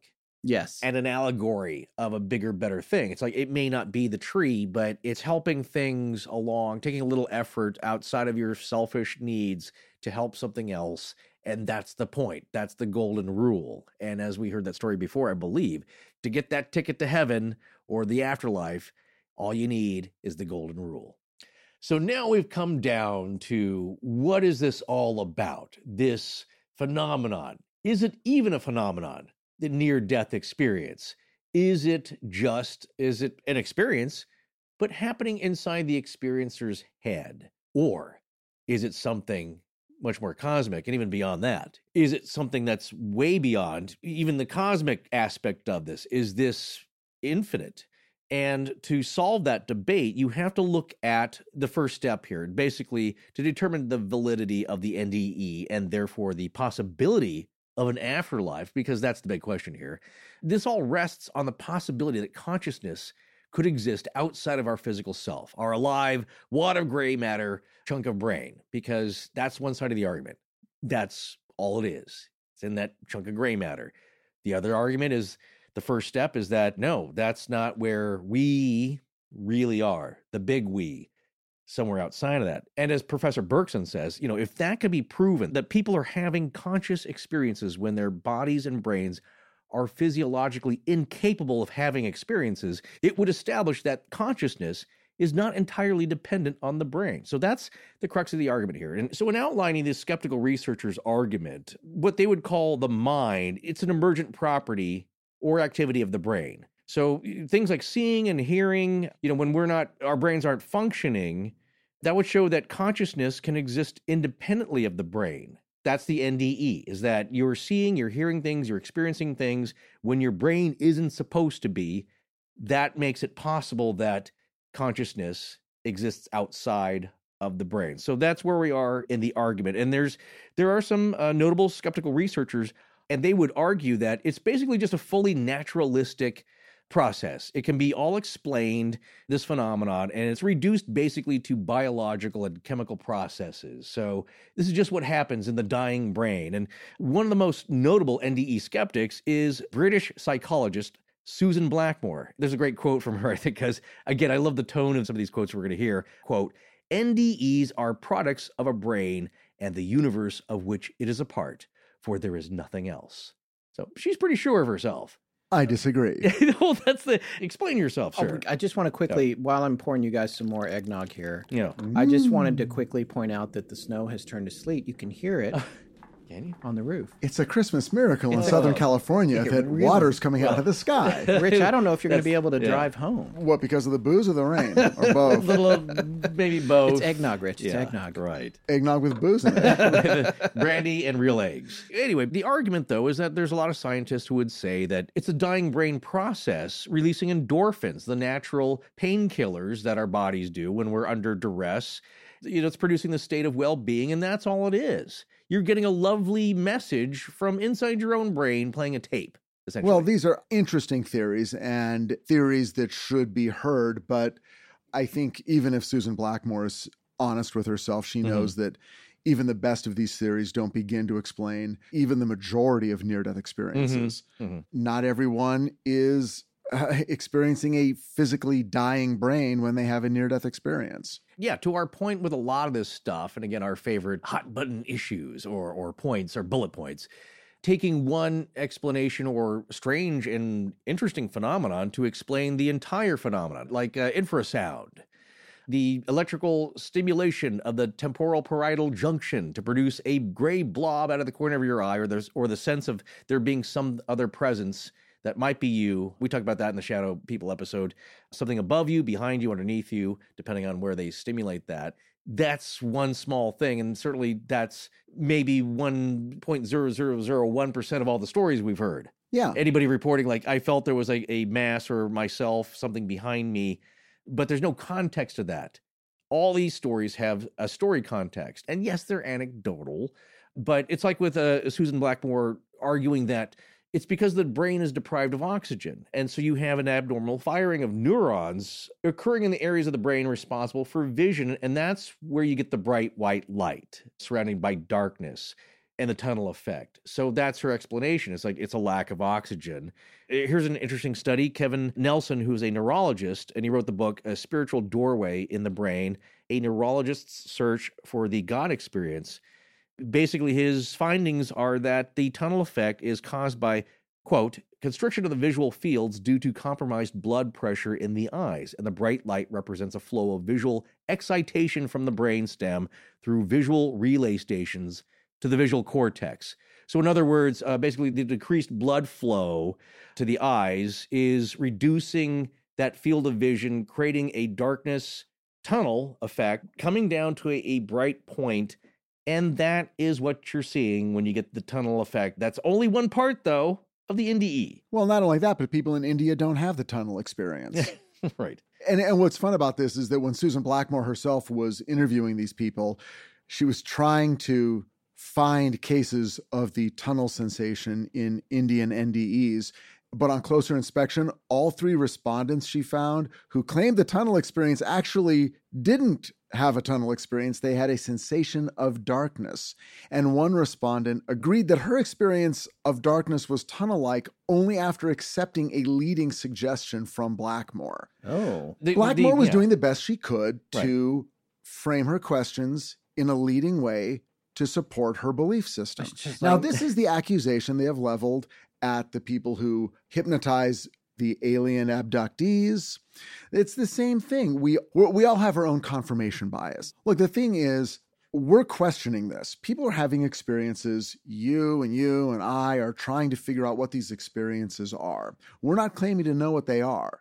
But these scientists, they know what it is. It's been explained. They're moving on. They figured it out. It's dying brain, on to the next. Right. But based on no more, in fact, a lot less information and a lot less exploration in many cases, because they're not talking to the people who have the experiences. They're saying, when a brain dies, here's probably what's happening in that brain. Yeah. But they don't know what's happening in that brain. It's like when true believers use the phrase quantum, and they use quantum as their catch-all. They'll say, well, according to quantum physics, there's a lot of dimensions, and that's where heaven is. Right. The hard scientists, it drives them nuts. It's like all these hooey-gooey, woo-woo people just grab the term quantum physics, and it's like a suitcase into which they pack all of their beliefs. I get the feeling he might be a little bit talking about us, because we say quantum all the time. Oh, well, no, you more than me, I think. Yeah. Okay, I'm just making sure. I can't tell if you're insulting us, Rich. No, it's I didn't want you to catch on until I left the building. Okay. I'm probably using the term incorrectly, so it doesn't apply to me. So that's, but I see what you're saying, yeah. You were telling me about some rat experiment they did with dying rats? Yeah, again, there's different facets that skeptical researchers will point to as their go-to explanations here. And frankly, they make sense to me. There's nothing wrong with them, but they're kind of individualized. So part of it is the life review. Now, what's interesting with the rats is that rats in a state of duress or having their heart stopped, we don't know what kind of a review they're having. By the way, we do not condone rat experiments. These experiments have already happened. Please do not email us about the rats. We have not heard any rats. I'm not sure they died either. I mean, yeah, you don't want to... Well, they weren't having a good time. Right. This is the one where as they were dying, their brain activity spiked. Yeah, so that experiment was done at the University of Michigan in 2013, and that is something that materialists, people who will say it's all in your head, will point to as proof that that will explain their outcome of this near-death experience, except, of course, it's in rats. So this experiment was covered by journalist Gideon Litchfield, who did a lot of extensive writing, I think, on kind of the skeptical side of it. We're basically taking a look at these experiments, and what he found that the researchers did was, quote, took anesthetized rats and stopped their hearts. Within 30 seconds, the rats' EEG brain signals flatlined, but first they spiked with an intensity that suggested that different parts of the brain were communicating with one another, even more actively than when the rats were awake, unquote. So in effect, what this means is that the brain goes into this heightened state of hyperactivity, kind of a final spasm when it's denied oxygen. And what happens is that this heightened brain activity, which is higher than when they were awake normally, is producing some kind of NDE experience for these rats. And it's triggering a life review. That life review is somehow connected to the human experience of that heightened brain activity that humans experience, and that basically that's part of the brain just playing the tape, as I say. It's like press the play button on the file because we're about to go down.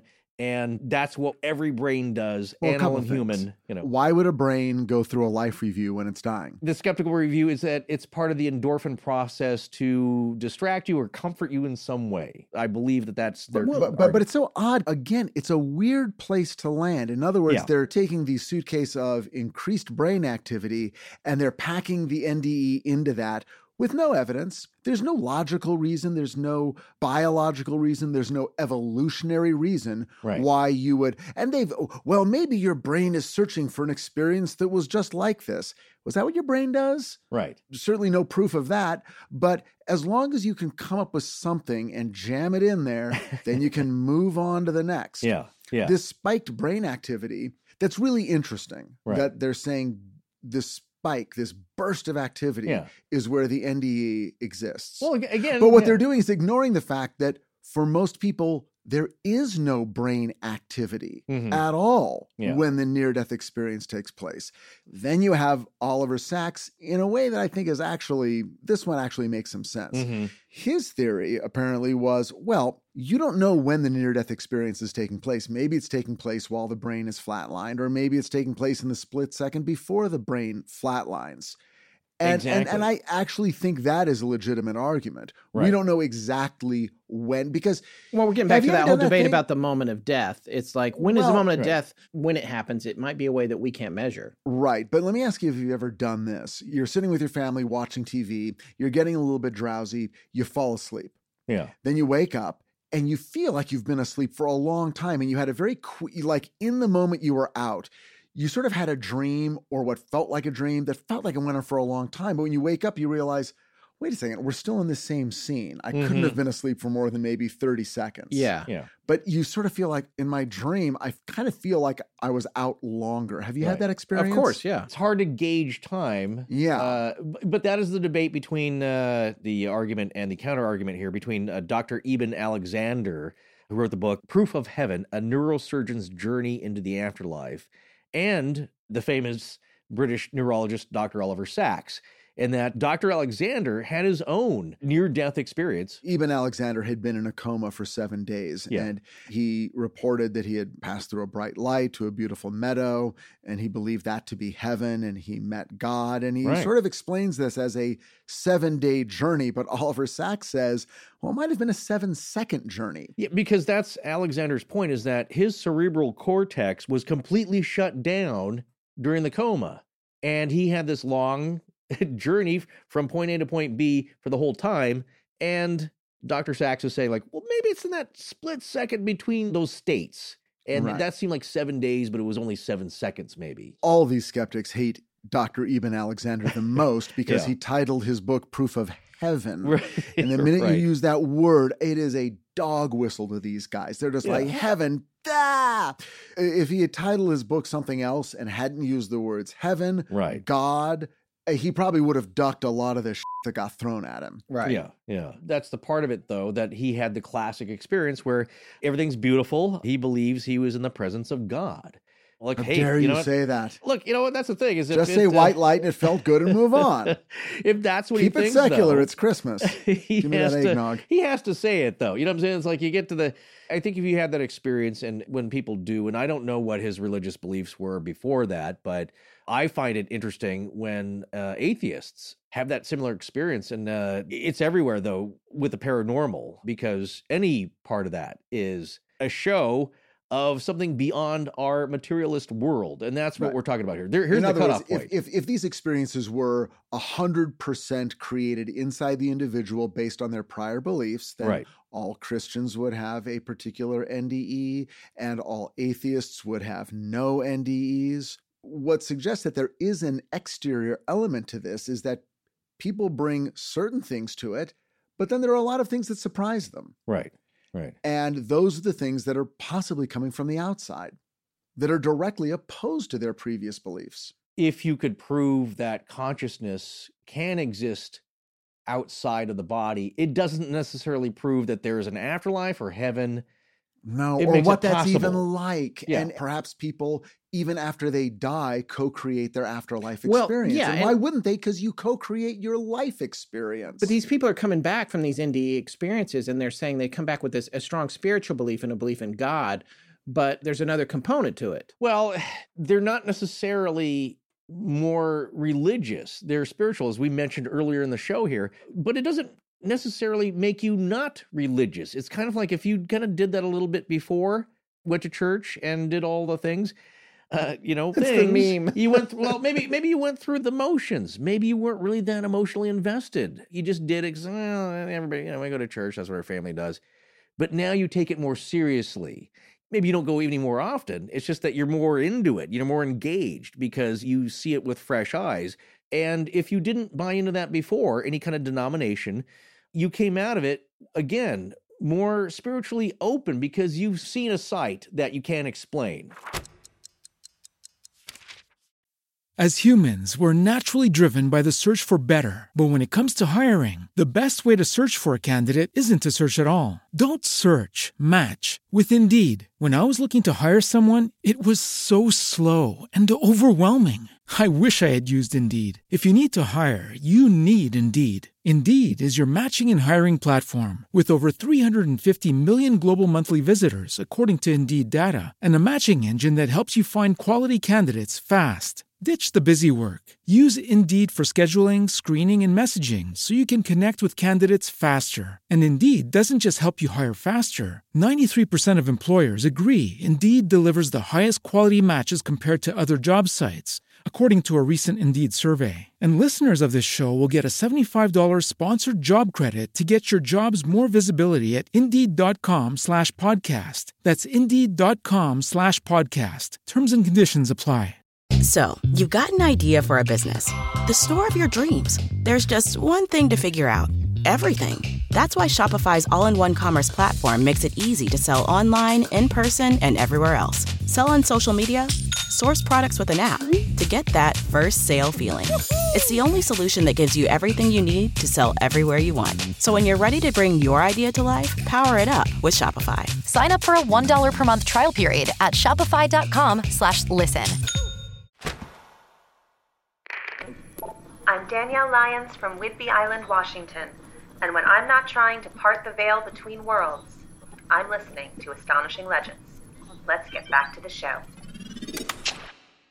So now I have another question. This is a question for you, Rich, and it's something not specifically you, both of you guys, but like I guess that is only just now occurring to me. Let's say that this is all in your mind, and there's nothing to it. When we die, we're worm food or whatever.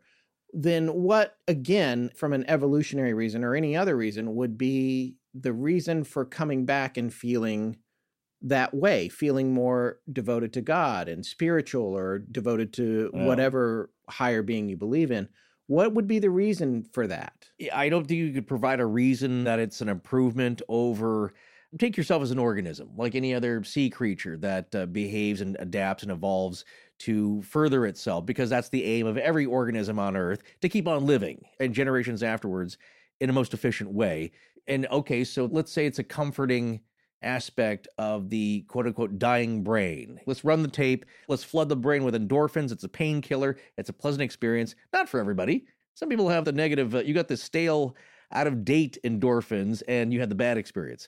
But for most people, it's good, and maybe it's just comforting, and you come back, and then maybe, it's just like you live a little bit better. You know what I'm saying? So in society and to the individual. What if the evolutionary reason is that all the microorganisms and the smaller components of life that make up your body are just trying to self-preserve? Is this your metachlorians? Well, no, it's just they're just kind of figuring out, it's like, well, this thing's almost done. Can we get it to keep hanging on? Because this is the good life. But if it's going to go, we're going to have to jump ship here. And we're going to have to go be different forms of bacterias and whatever. We're going to go down into the earth. So maybe they're trying to control their journey collectively. I see what you're saying. There's some kind of, I don't know. That's what we do. We speculate. That's the Move parasite. the eggnog away from Scott. Well, I put a lot of DMT in it. I'm so sorry. Ketamine is another psychoactive drug that apparently produces in some people being in a beautiful setting, meeting somebody who seems to appear to be God, the typical NDE. However, as the case studies will show, that's not the common experience. And some people have what they say is a really bad trip. And it's frightening and horrible. And they don't even have an NDE experience. It was just a really bad long trip, and it's not good for you. So kids, do not go playing with this stuff. Because, in the wrong combination is that you will have the irreversible experience. Well, let me ask you a question, Forrest. Yes, sir.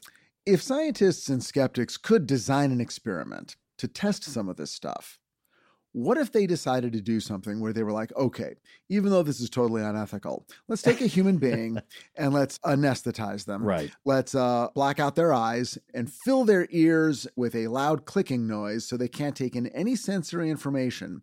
Then let's drain the blood out of their brain. Exsanguinate, I believe is the word. There you go. Let's do all those things so we're absolutely sure they're not overhearing anything and their brain is absolutely shut down. What if we could do this horribly unethical experience, and then that person had a near-death experience, that would be a way for us to actually know that these are legitimate experiences. And also, by the way, lower their body temperature to 60 degrees. That's even better. Yeah. I mean, if a skeptic could design an experiment, wouldn't that be a good one? Well, Rich and Scott, it's been done. What? Yes. Thank God I was sitting down. Not for that purpose. The experience of the NDE, you could say, was a side effect under these very interesting conditions, which sound nearly as if they were purposely done to control the NDE experience for an experiment, but it was not. It was because of a brain aneurysm, wasn't it? Wait, so what are you saying? This actually happened? It did. What? Pam Reynolds had a brain aneurysm that needed to be operated on. And so in order to operate on her under these very specific conditions, it was a pioneering surgery and one of the first times it had ever been done. They were going to exsanguinate her, remove the blood from her body, because the aneurysm is like a balloon of blood, in this case in her brain, that if it exploded, it could kill her. And so what they wanted to do was operate on it to remove it so that she could safely live. So in order to do that, they reduced her body temperature, I believe, to 60 degrees. They plugged her ears, and then there was devices in there that were clicking, making a loud click that they could track. Yeah, you could see it on the EEG. The EEG, yeah. Yes. And they stopped her heart, her breathing stopped, her brain waves were flattened, and the blood was drained from her head specifically. Right. Shut up. This could not be. This never happened. You guys are lying. What? Yeah. Well, it's a famous case here. But if a person was in that physical state, there's no way any of these previously given skeptical arguments for the near-death experience hold up. Well, they simply couldn't, could they? Well, that's a good question. I mean, here's the thing that happened with her. She did have a near-death experience. So I'm going to read a little section here from Dr. Sabom's book, Light and Death. This is from location 489 in the Kindle edition. Standard EEG electrodes were taped to her head and would record cerebral cortical brain activity. The auditory nerve center located in the brainstem would be tested repeatedly using 100 decibel clicks emitted from small molded speakers inserted into her ears. In response to these clicks, sharp spikes on the electrogram would assure the surgical team that the brainstem was intact. 4 separate sites were prepped for surgery: the right side of Pam's head for the craniotomy, the chest for possible open heart surgery, and both groins for femoral artery and vein access for cardiopulmonary bypass. Adhesive defibrillator pads were stuck to her chest in case her heart needed to be shocked back to life. So they've got her pretty well secured. And this is Pam's particular experience, and this is from location 518 in the Kindle edition of Dr. Sabom's book, Light and Death. The next thing I recall was the sound. It was a natural D, as in the note D. As I listened to the sound, I felt it was pulling me out of the top of my head. The further out of my body I got, the more clear the tone became. I had the impression it was like a road, a frequency that you go on. I remember seeing several things in the operating room when I was looking down. It was the most aware that I think I have ever been in my entire life. I was metaphorically sitting on Dr. Spetzler's shoulder. It was not like normal vision. It was brighter and more focused and clearer than normal vision. There was so much in the operating room that I did not recognize, and so many people. I thought the way they had my head shaved was very peculiar. I expected them to take all of the hair, but they did not. The saw thing that I hated the sound of looked like an electric toothbrush, and it had a dent in it. A groove at the top where the saw appeared to go into the handle. But it didn't, and the saw had interchangeable blades too, but these blades were in what looked like a socket wrench case. I heard the saw crank up. I didn't see them use it on my head, but I think I heard it being used on something. It was humming at a relatively high pitch, and then all of a sudden it went brrrr like that. She goes on to point out how she heard someone say something about her veins and arteries being very small. She said she believed that was a female voice, and she thought that it was Dr. Murray. There were a lot of doctors there, but she wasn't sure. So then they successfully operated on the aneurysm. Later in the surgery at 11:25 a.m., Pam was subjected to one of the most daring and remarkable surgical maneuvers ever performed in an operating room. The head of the operating table was tilted up, the cardiopulmonary bypass machine was turned off, and the blood was drained from her body like oil from a car. Sometime during this period, her near-death experience progressed. There was a sensation like being pulled, but not against your will. I was going on my own accord because I wanted to go. I have different metaphors to try to explain this. It was like the Wizard of Oz being taken up in a tornado vortex, only you're not spinning around like you've got vertigo. You're very focused and you have a place to go. The feeling was like going up in an elevator real fast, and there was a sensation, but it wasn't a bodily, physical sensation. It was like a tunnel, but it wasn't a tunnel. At some point very early in the tunnel vortex, I became aware of my grandmother calling me, but I didn't hear her call me with my ears. It was a clearer hearing than with my ears. I trust that sense more than I trust my own ears. The feeling was that she wanted me to come to her. So I continued with no fear down the shaft. It's a dark shaft that I went through, and at the very end there was this very little tiny pinpoint of light that kept getting bigger and bigger and bigger. I noticed that as I began to discern different figures in the light, and they were all covered with light, they were light and had light permeating all around them. They began to form shapes I could recognize and understand. I could see that one of them was my grandmother. I don't know if it was reality or projection, but I would know my grandmother, the sound of her, anytime, anywhere. I recognized a lot of people. My Uncle Gene was there. So was my great-great-aunt Maggie, who was really a cousin. They were specifically taking care of me, looking after me. They would not permit me to go further. It was communicated to me, that's the best way I know how to say it, because they didn't speak like I'm speaking, that if I went all the way into the light, something would happen to me physically. They would be unable to put this me back into the body me, like I had gone too far and they couldn't reconnect. So they wouldn't let me go anywhere or do anything. I wanted to go into the light, but I also wanted to come back. I had children to be reared. It was like watching a movie on fast forward on your VCR. You get the general idea, but the individual freeze frames are not slow enough to get detail.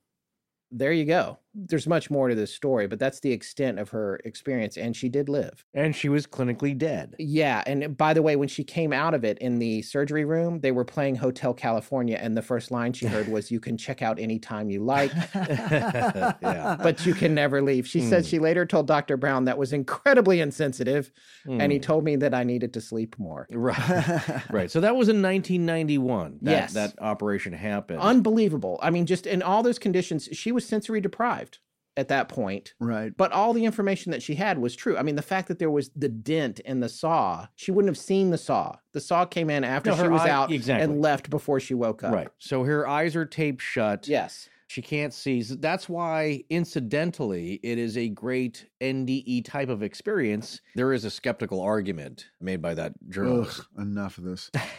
Because he also talks about Maria. Which journalist? Gordon Litchfield. He says, none of Reynolds' reported veridical perceptions happened when her EEG recorded a flat line. So he's refuting that. So they all took place before or after when she was under anesthetic, but very much alive. So he's attributing that possibly to anesthesia awareness. Can I just say big, fat, hairy deal? I don't know where you're at with that, Rich, but for me, it's like that moment of death, whether you were flatlined or not, this experience is what it is. If your brain is still working, it doesn't nullify it for me. Blindfold someone, block their ears, and then put them on anesthesia, and then have them tell you what's happening in the room.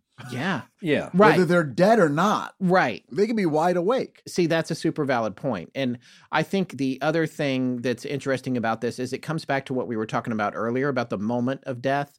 And this is what's fascinating to me. I want to read this paragraph. This is just a little bit later in Dr. Sabom's book. This is location 659 in the Kindle edition. Basically, he's just finishing up here saying how everyone could certify that she was clinically dead for a good deal of the operation. But to your point, Forrest, and to that journalist's point about what is that moment of death and what does death even mean? And again, this harkens back to something we were saying earlier. With this information, can we now scientifically assert that Pam was either dead or alive during her near-death experience? Unfortunately, no. Even if all medical tests certify her death, we would still have to wait to see if life was restored. Since she did live, then by definition, she was never dead. Doctors can save people from death and rescue some who are close to death, but they cannot raise people from the dead. Conversely, if Pam had died, the tests indicating death would have been confirmed.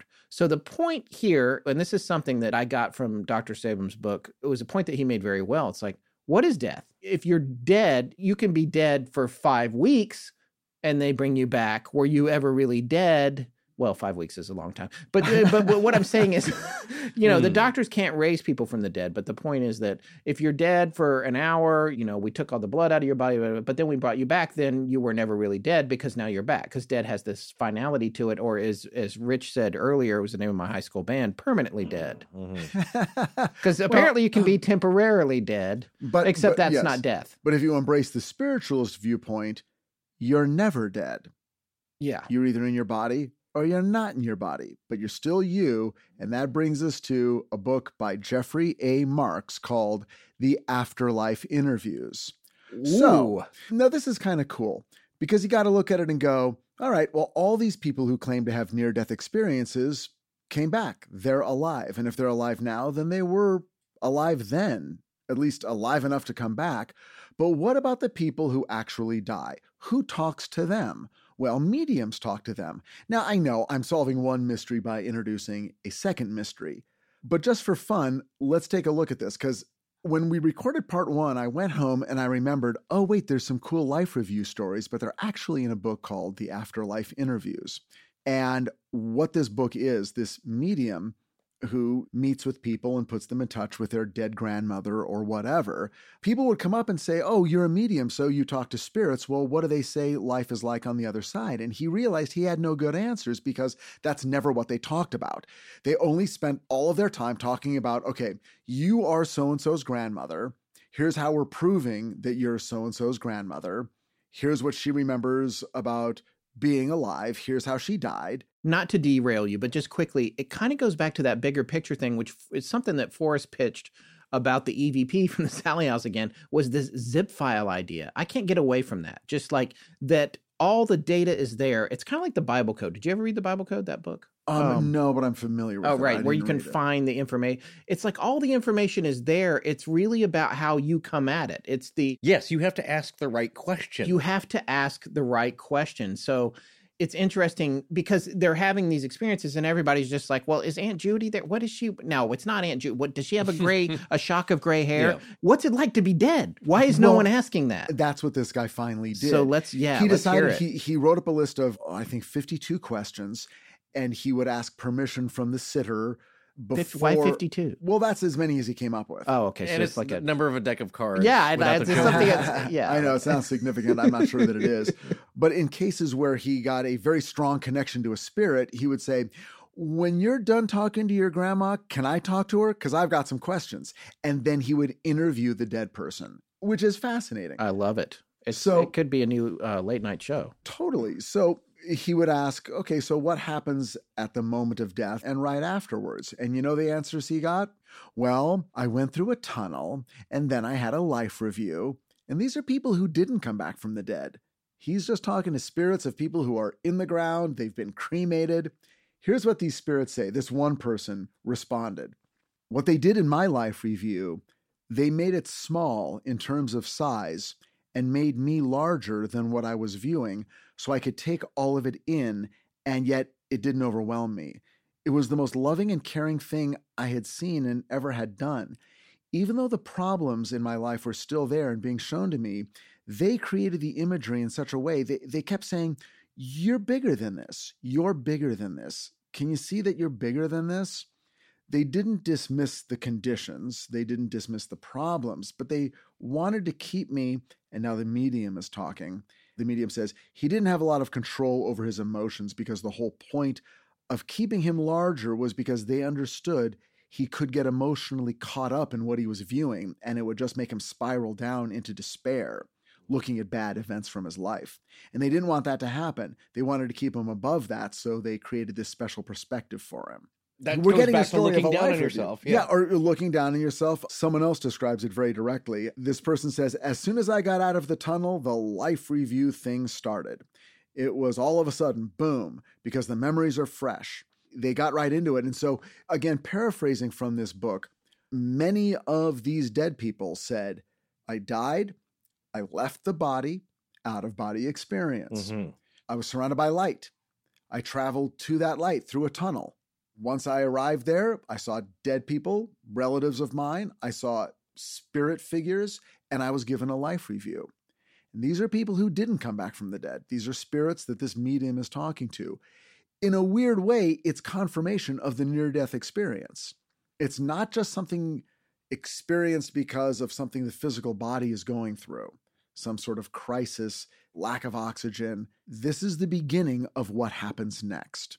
If you believe that any of this at all. Yeah, if this guy is talking to dead people. Well, by the way, there's volume 1 and volume 2. These are really fun, interesting. No, I can't wait to read them. It's so fun. Yeah. You got to check it out. In a lot of ways, that setup for that book is part of the reason I wanted to start our show.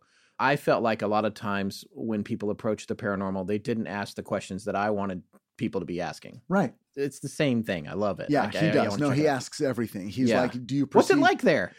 What's it like there? Do you perceive a progression of time, or do you live in an eternal now? Oh, he asked that? Hey, look, do you get to eat the food you used to like? Do you get to have sex? Right. All those like right. completely stupid human questions, and they get answered. Wow. That's fascinating. From a variety of entities or just one good variety. There's like 18 different sitters and spirits. Some of them are from non-Western religions and non-Western cultures, and they come through. And so, I mean, again, check out the book. You can find it on Amazon. Mm-hmm. It's well worth a weekend. Interesting. I love it. We said this, or I did, I guess, about the Sallie House, is that we go there and you have a limited physical experience. Maybe you get, no one was really scratched. We got some marks on some of our peeps there, but they faded quickly. That experience mostly was internal for Scott and a little bit of strange feelings for some of us, but if you want to know the answers of like, who's doing this, what's going on, then you have to look to mediumship. And there's a lot of people who don't believe in that kind of stuff. It's intangible. I would say that they won't believe in it until they have somebody tell them something about themselves that totally freaks them out. And I've seen that happen to people.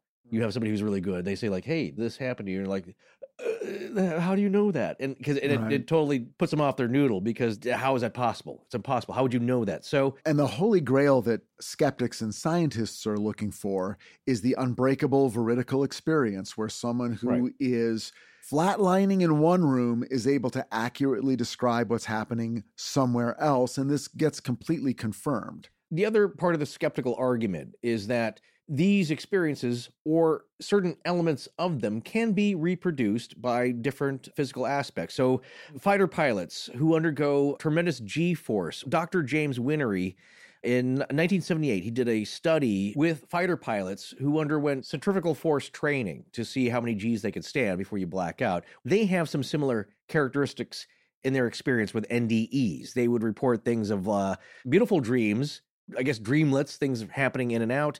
They would see a tunnel with a bright light. They would feel like they were leaving their bodies. Not all of them, some of them. A sense of euphoria. And here's what I thought was interesting. Images of family members and friends. But I couldn't find, at least in this anecdote here, if it was deceased family members telling you things, or if it was living friends and family. Because I think it makes a difference. Right. It's like with Pam Reynolds, her uncle guiding her back. It's not your time. That's a really good point. With the NDEs, everybody's dead. Mostly. Some people having a near-death experience do see people who are currently alive. Okay. Well, then that just squashes everything I was just going to say. No, but that's Thanks, Rich. You're welcome. That is in line with what I'm saying. Just trying to play though. fair. That's kind of my point here. Another case, the angular gyrus argument, and that is a part of the brain that is believed to have some effect on our ability to sense movement and spatial orientation. And when that is stimulated by electricity, very small amounts, like the God helmet, we'll talk about that in a second, the sensation that you are looking down on yourself, that out-of-body experience happens. And it's another great quote I like here. Skeptic Michael Shermer said, quote, "It's another blow against those who believe that the mind and spirit are somehow separate from the brain. In reality, all experience is derived from the brain." Unquote. Look at that statement for a second. Let's pull it apart. Here's his statement, the second sentence. In reality, all experience is derived from the brain. Yeah. Well, in a way, that's true. It's experienced. Your perception of experience. Well, yeah, it's experienced with the brain. Right. So, yeah, but what he, of course, is saying is that it's created within the brain. And the first sentence, it's another blow against those who believe that the mind and spirit are somehow separate from the brain. That people who believe differently than he does, this is a battle. Science is engaged in a battle where smart, rational people like Michael Shermer must deliver blows against people who question the nature of existence. Right. It's a war going on. Right. Now, on the one hand, I can understand that. I'm sure it's very frustrating to talk to people who don't understand the scientific method or who believe things that are patently false. I'm right here. I can hear you. Speaking of patently false. But I don't see a lot of near-death experience researchers saying, well, it's another blow to materialists when you can say that. It's like, this is not a battle. In a perfect world, the Michael Shermers and the Susan Blackmores would stand back and say, you know, there are mysteries, and we don't have really, really good explanations for them. And these weren't owls. Yeah. I mean, by the way. Hi, Blake. These theories that theoretically explain near-death experiences are not all-encompassing. They're not particularly strong. Yeah. And they don't take into account the human experience. No, they're weaker than the experience itself. And again, I think what we were trying to say earlier, all three of us in different ways, none of them effective, was that when it comes to this skeptical argument against this or anything else that we talk about on Astonishing Legends, it seems to be the skeptic's approach to say, well, I've definitively concluded that this one particular aspect of this is attributed to X. Therefore, all of it is bunk. It's largely a rhetorical argument that the underlying message is science has the means to explain things, and here's yet another fly we're swatting out of the air with the mighty fly swatter of science.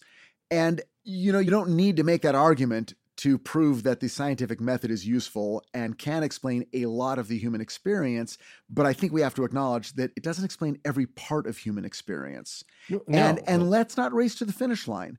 Let's actually figure these things out and not just go, well, this probably works, jam it in place and move on. Why not ask the questions, and why not try to come up with real solid answers? And you know, believe me, people who wrote these books, many of them are scientists, far more than Michael Shermer is. They've got degrees that far outstrip anything he's got, and they're asking the question. Why is that so scary to ask the question? Well, Jim Harold found this out when he first interviewed, I think it's his first interview with Michael Shermer. I believe he's been on the show, the Paranormal Podcast, a couple of times. But in the one that I heard years and years ago, Michael Shermer was making his point about just all of paranormal phenomenon. It kind of summed up the position nicely, which you're bringing up here is that, but he said like, okay, so all of the weird stuff that happens, we can't explain, all the phenomena that seems to be bizarre, that shouldn't, as I always like to say, things that happen that should not happen or seem to happen, and it seem impossible. Maybe there's 10% of that. We have no idea what that's about or how it works, and science has no clue at all. So we take that 10% or 20 and we set it aside. Then we look at the 90 or 80% that we can approach and maybe figure out. And this was a couple of interviews afterwards where Jim said, like, what about that 10%? That's the part we should be looking at. Why not go back and the stuff, because you can't. They have no answer for that. And that's fine if you admit you have no answer for it. And frankly, that statement, if Michael Shermer said that, that's one of my favorite things he said. It's if you're honestly taking the stuff you don't understand and stuff that feels like whatever the tool of modern science is, if it doesn't seem like that tool is best suited to attacking the questions of that 10% of experience, then go ahead and set it aside, but don't say you've solved it. Set it aside, solve the other stuff, cure my cancer by all means. And then when science gets to a point where it can explain that stuff, then great, then start applying it over there. The one thing I do like about him, and I know you've heard this story a million times, and I dare not even bring it up, but since we're talking about Michael Shermer, he did have one experience in his life he couldn't explain. I wouldn't even get into it, but it was a paranormal experience that he found puzzling. Which, to his credit, he has admitted publicly. I know. I give him so much credit for that. I do too. Because he's literally risking his career. Yeah. When you do that, when you're a scientist or you're a skeptic and you even allow the possibility, you risk really getting torn down by your peers. That's the beauty of being on our side of the game. We can believe whatever we want. People already think we're crazy. Yeah, and forget belief. We're allowed to at least question. And shouldn't everyone be allowed to question science most importantly? Shouldn't they be the ones that are allowed to question more than anyone? But they're not. You question the wrong thing. Why are you even talking about that? Yeah. How dare you talk about ignored. Aliens? Yeah. So that's you the get answer. into big trouble. But Shermer had this experience. He went on the record with it, and then he went on the record with something else. He said, I can't explain it, but because I do what I do, I'm going to have to leave it aside and just keep on being a skeptic. Right. And I think that's a beautifully human way to approach something. It's, even though something flew in the face of my beliefs, I'm going to continue with my beliefs because that is who I am. Right. And that is how I make my living. Right. And that is where I am comfortable. And you know what? That's called being a human being. And I'm cool with that. It's understandable. My only point about that, it's like, why not let that be? You know what I'm saying? I was like, you don't have to explain that away. Accept it for what it is. It happened. He's telling us it happened. And at the end of that article, he was saying, I don't know what it is, but I'm going to have to dismiss it as a tremendous coincidence. My point is like, he has to because of what he does and who he is. But for me, it's like, I don't need to solve it. It was a very lovely experience. Look, that's unexplainable. The scientists who actively spend their careers studying near-death experiences, guys like Kenneth Ring and Bruce Grayson, and many others that we've talked about, they would love nothing more than ironclad veridical proof that these things take place. And there's a funny quote I want to read here. This is a part of an email exchange, and this is from the Handbook of Near-Death Experiences. It's an email exchange between Bruce Grayson and Kenneth Ring. And Ken Ring said, and this is in regard to that final bit of proof, he said, there's so much anecdotal evidence that suggests experiencers can, at least sometime, perceive veridically during their NDEs. In other words, they can witness something they should not be able to witness that is happening in real life. He goes on to say, but isn't it true that in all this time, there hasn't been a single case of a veridical perception reported by an NDEer under controlled conditions? I mean, 30 years later, it's still a null class as far as I know. Yes, excuses, I know, but really, wouldn't you have expected more than a few such cases at least by now? My tongue-in-cheek interpretation of this is the NDE is governed by the trickster who wants to tease us but never give us the straight dope, so people are left to twist in the wind of ambiguity. And meanwhile, the search for the elusive white crow in the laboratory continues to frustrate researchers and gives ammunition to the skeptics. Maybe Raymond Moody is right about there being an imp in the parapsychological closet. And with a sense of humor, too. Well, that goes to all of our other paranormal situations. Where, everything we've covered. The trickster. But it's starting to freak me out a little bit. I'm just going to... Okay, so I recommend you read The Trickster and the Paranormal by George Hansen. Yes, you mentioned that. And I'm talking to the two of you, and I'm talking to all the listeners, because it addresses this specifically. Two things I want to say here. One is a good quote here. It's from the editor of the Journal of Near-Death Studies, Janice Miner Holden, talking about the Pam Reynolds case. Because, like you said, great controls on that. Pretty good for somebody that's going to have their heart stopped under those conditions.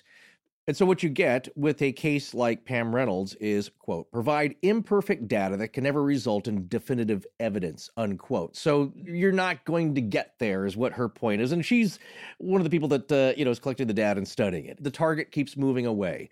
The other thing I was going to say in regards to the trickster element is that there's a very simple test you could do. You don't need to do Pam Reynolds, elaborate sensory deprivation. What you can do, you and I talked about this earlier, Rich, is that this is something that Dr. Grayson and more recently, Dr. Sam Parnia experimented with, is having photos or images or symbols placed on high shelves or on top of cabinets where the only way you could see them is if you had floated up to the ceiling in the surgery, during the surgery, in the operating room. Right. And so they'd both worked on patients whose hearts had been stopped for a period of time, either due to defibrillator insertion or cardiac arrest.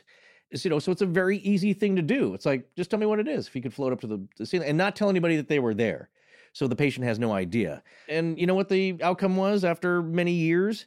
So far, no patient of theirs has ever determined what those photos are. Well, did any of the patients claim to have a near-death experience where they had an out-of-body experience and floated to the top of that room? I believe so. I don't know about this. Also, I think you should tell them that the photo is there. Don't tell them before, right? But when they're on the table and we're about to put you under, by the way, there's a picture up there on that thing when you come back. If you have a near-death experience, if you die on the table, you're right. Yeah. Take a look. It's bad. Yeah. There's a lawyer getting real upset. Wait, I could die? You didn't say that. I didn't think of now count backwards from 100.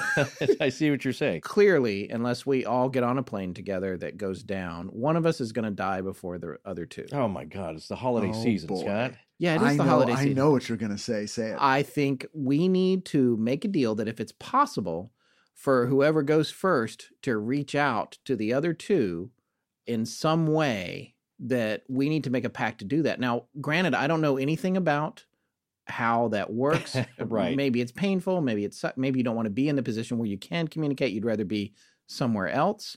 But if it is possible, we should figure out a way to do that. And beyond, I can't figure this all out right now while we're recording, but we should come up with a method, whether it's the famed Astonishing Legends DR60, provided it lives that long, or some other kind of way to get a message of some kind beyond flying a bird into a window, something that we can do that's definitive. And we should talk about this. I don't know, man. Well, I mean, I'll probably go first. These kinds of deals have been made for many, many years and were made among the earliest members of the Society of Psychical Research. Right. Well, and there are stories in Deborah Blum's book, Ghost Hunters, about how, and I forget which one, so I don't want to say, but one of those early parapsychologists did pass away and then did get back in touch with his colleagues through a medium during a seance. And these dialogues and communications went on for quite some time. Seances are out of fashion. Let's bring them back. I'm wondering. No, honestly, let's do it on the air. I'm wondering about that. Why did they fall? Is it just because they're not culturally appropriate anymore, or they do, but they're not? It's not a big media sensation. And speaking of which, man, if Houdini couldn't come back and say hi to his wife, and there's somebody who went around debunking seances, but still held out the belief. He wasn't debunking the practice so much, I believe, as the charlatans that were doing it and getting people to believe. But he did apparently had a pact with his wife, and she, I think for 10 years, on the anniversary of his death, would try and communicate with him. And after like the 10 years, she said, well, obviously he's not around, or 10 minutes to him was like 10 seconds. Like, wait, dang. That's a very famous story that's been mischaracterized. And has it? Yeah. It is. She did get information. She did. And then was strongly, I don't want to say bullied, into not saying by his friends to retract that on the record. Rich Haddam, ladies and gentlemen. With the insight. We're so glad you're here. You can put us straight. Wow, that's fascinating. Again, I don't know how the rules work. We're going to make a pact. I'm just going to say that. We're not going to do it right now. We're saying this now. It's on tape, as it were. Talk about something that you'll need a seance to get in touch with. Is this the only way I'm going to get back on this show? Is I'm dead, and it'll be an EVP. By the way, this is the Astonishing Legends idea of a holiday show. Yeah. Hey, speaking of which, and this brings it full circle, doesn't it? Yes. Because we were talking about how this was a Christmas show and how there are elements of the near-death experience that actually can provide great hope and sort of fulfill the dream of all mankind of an everlasting experience, the dream of immortality, an ongoing life. And at Christmas, it's sort of a holiday about hope. And as we discussed it, I kind of mentioned that I have a theory, or at least a way of interpreting a famous Christmas story as a near-death experience. And I'm probably not the first, but I've got to tell you, if anything is a near-death experience, Charles Dickens' A Christmas Carol is a literary near-death experience. It really does fit the form, doesn't it? The more I thought about it, the more I was shocked. And the story has been so durable. It was written very quickly in the fall of 1843. It was published. It became a sensation immediately and has only become more popular worldwide. And there's something about this story that registers with people everywhere, generation after generation. And I think it might be the near-death experience structure of the story. Do you think that is because people want to believe, or do you think it's because people already believe, or it's a thing I and think it's people, quantified? Like the best literature, it sort of taps into something that we all intuitively feel. people don't question the experience that Scrooge has. It makes a weird kind of sense, either as a ghost story or as a dream or a near-death experience. I mean, think about it for a second. He never dies in the story. No, but it's a negative NDE. Well, in a way, but it's also positive. I mean, we'll go through the steps. Marley's ghost. Okay, so first he is visited by a dead person that he knew. Yeah. Okay, that's the first thing that happens. And that happens in a near-death experience. My uncle, my aunt, my colleague, Jacob Marley. Jacob Marley comes down and says, you're going to have a near-death experience, and it's going to begin. And the first thing that happens is he's visited by the ghost of Christmas past, and he is taken to have a life review.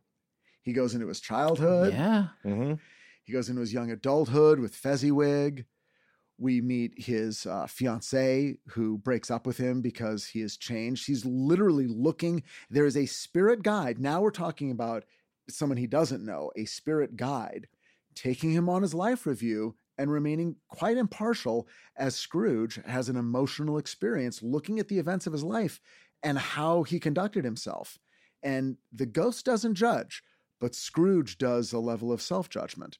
Then I would say that the Ghost of Christmas Present is an example of an out-of-body experience and a good example of the veridical experience, where even though he's at home, he is flying out around town, literally looking in windows and seeing exactly how the Cratchits are celebrating their Christmas. The next morning, he can wake up and go, I know what you did last night. I saw you. Right. I was looking in your window. And he can provide veridical evidence. That's the word of the day. Veridical. Veridical is the word of the day. It was in a piece of our script or outline. You wrote it, and I was like, oh, look, he misspelled vertical. No. I'm glad how the first thing you thought was, Hadam's an idiot. Yeah. Not Hadam knows a word I don't know. No, touche. Explain to the audience and me, because I've forgotten, what veridical means. A verifiable, realistic experience. Thank you. Yes, the true, bordering on the truthiness. Yeah, something true. Forrest is looking at his computer, just for the record. I want everyone to know. No, it is in the script, but it's also something I believe either Bruce Grayson said or, go on. Go on, please. So the Ghost of Christmas Present, he goes around, he sees what's happening even as he is dead or asleep in his apartment. He witnesses how other people celebrate Christmas. And then the Ghost of Christmas Yet to Come, visions of the future. And this is the negative NDE. This is where he really goes through a very frightening experience. Right. Well, Christmas Present gives him a warning of sorts to beware of want and the two children, the scary two children under his robe.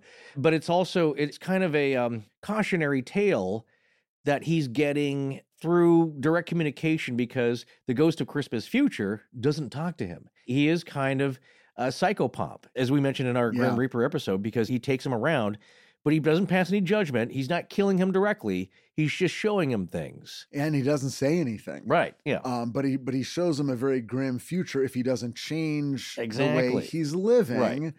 And then he wakes up. Yeah. A changed man. Yeah. In exactly the way people describe being changed by a near-death experience. He's suddenly a different guy. Yeah, right? That's a good point. I don't know if he's more religious, but he's certainly more spiritual. He's charitable. More generous, charitable, and it changes him for the rest of his life. Well, here's the thing. He immediately that morning feels better. And that's the point of it. It's like he didn't do anything that morning. What he did, Rich and Scott, was he changed his attitude. Yeah. You know what I'm saying? He had an attitude of gratitude. He woke up that morning and Why do I feel like you're talking better. down to me right now? Because I have to keep pounding this into you. That's why. What's beautiful is that Dickens, in the final paragraphs of the story, even addresses the skeptics. He says, and I'm not quoting, but he basically says, there are people who laughed at Scrooge. In the ensuing years and for the rest of his life, there were those who laughed, and there will always be those who laugh at a deep personal experience in the way it affects someone, if it is experienced authentically. There will always be those who snicker. But it didn't matter to Scrooge because he was the one who had the experience. And he didn't care if people laughed or didn't laugh. He was going to live his life the way he now saw fit to live it, which was full of joy, hope, and gratitude, and holding the spirit of Christmas in his heart every day of the year. God bless us, everyone.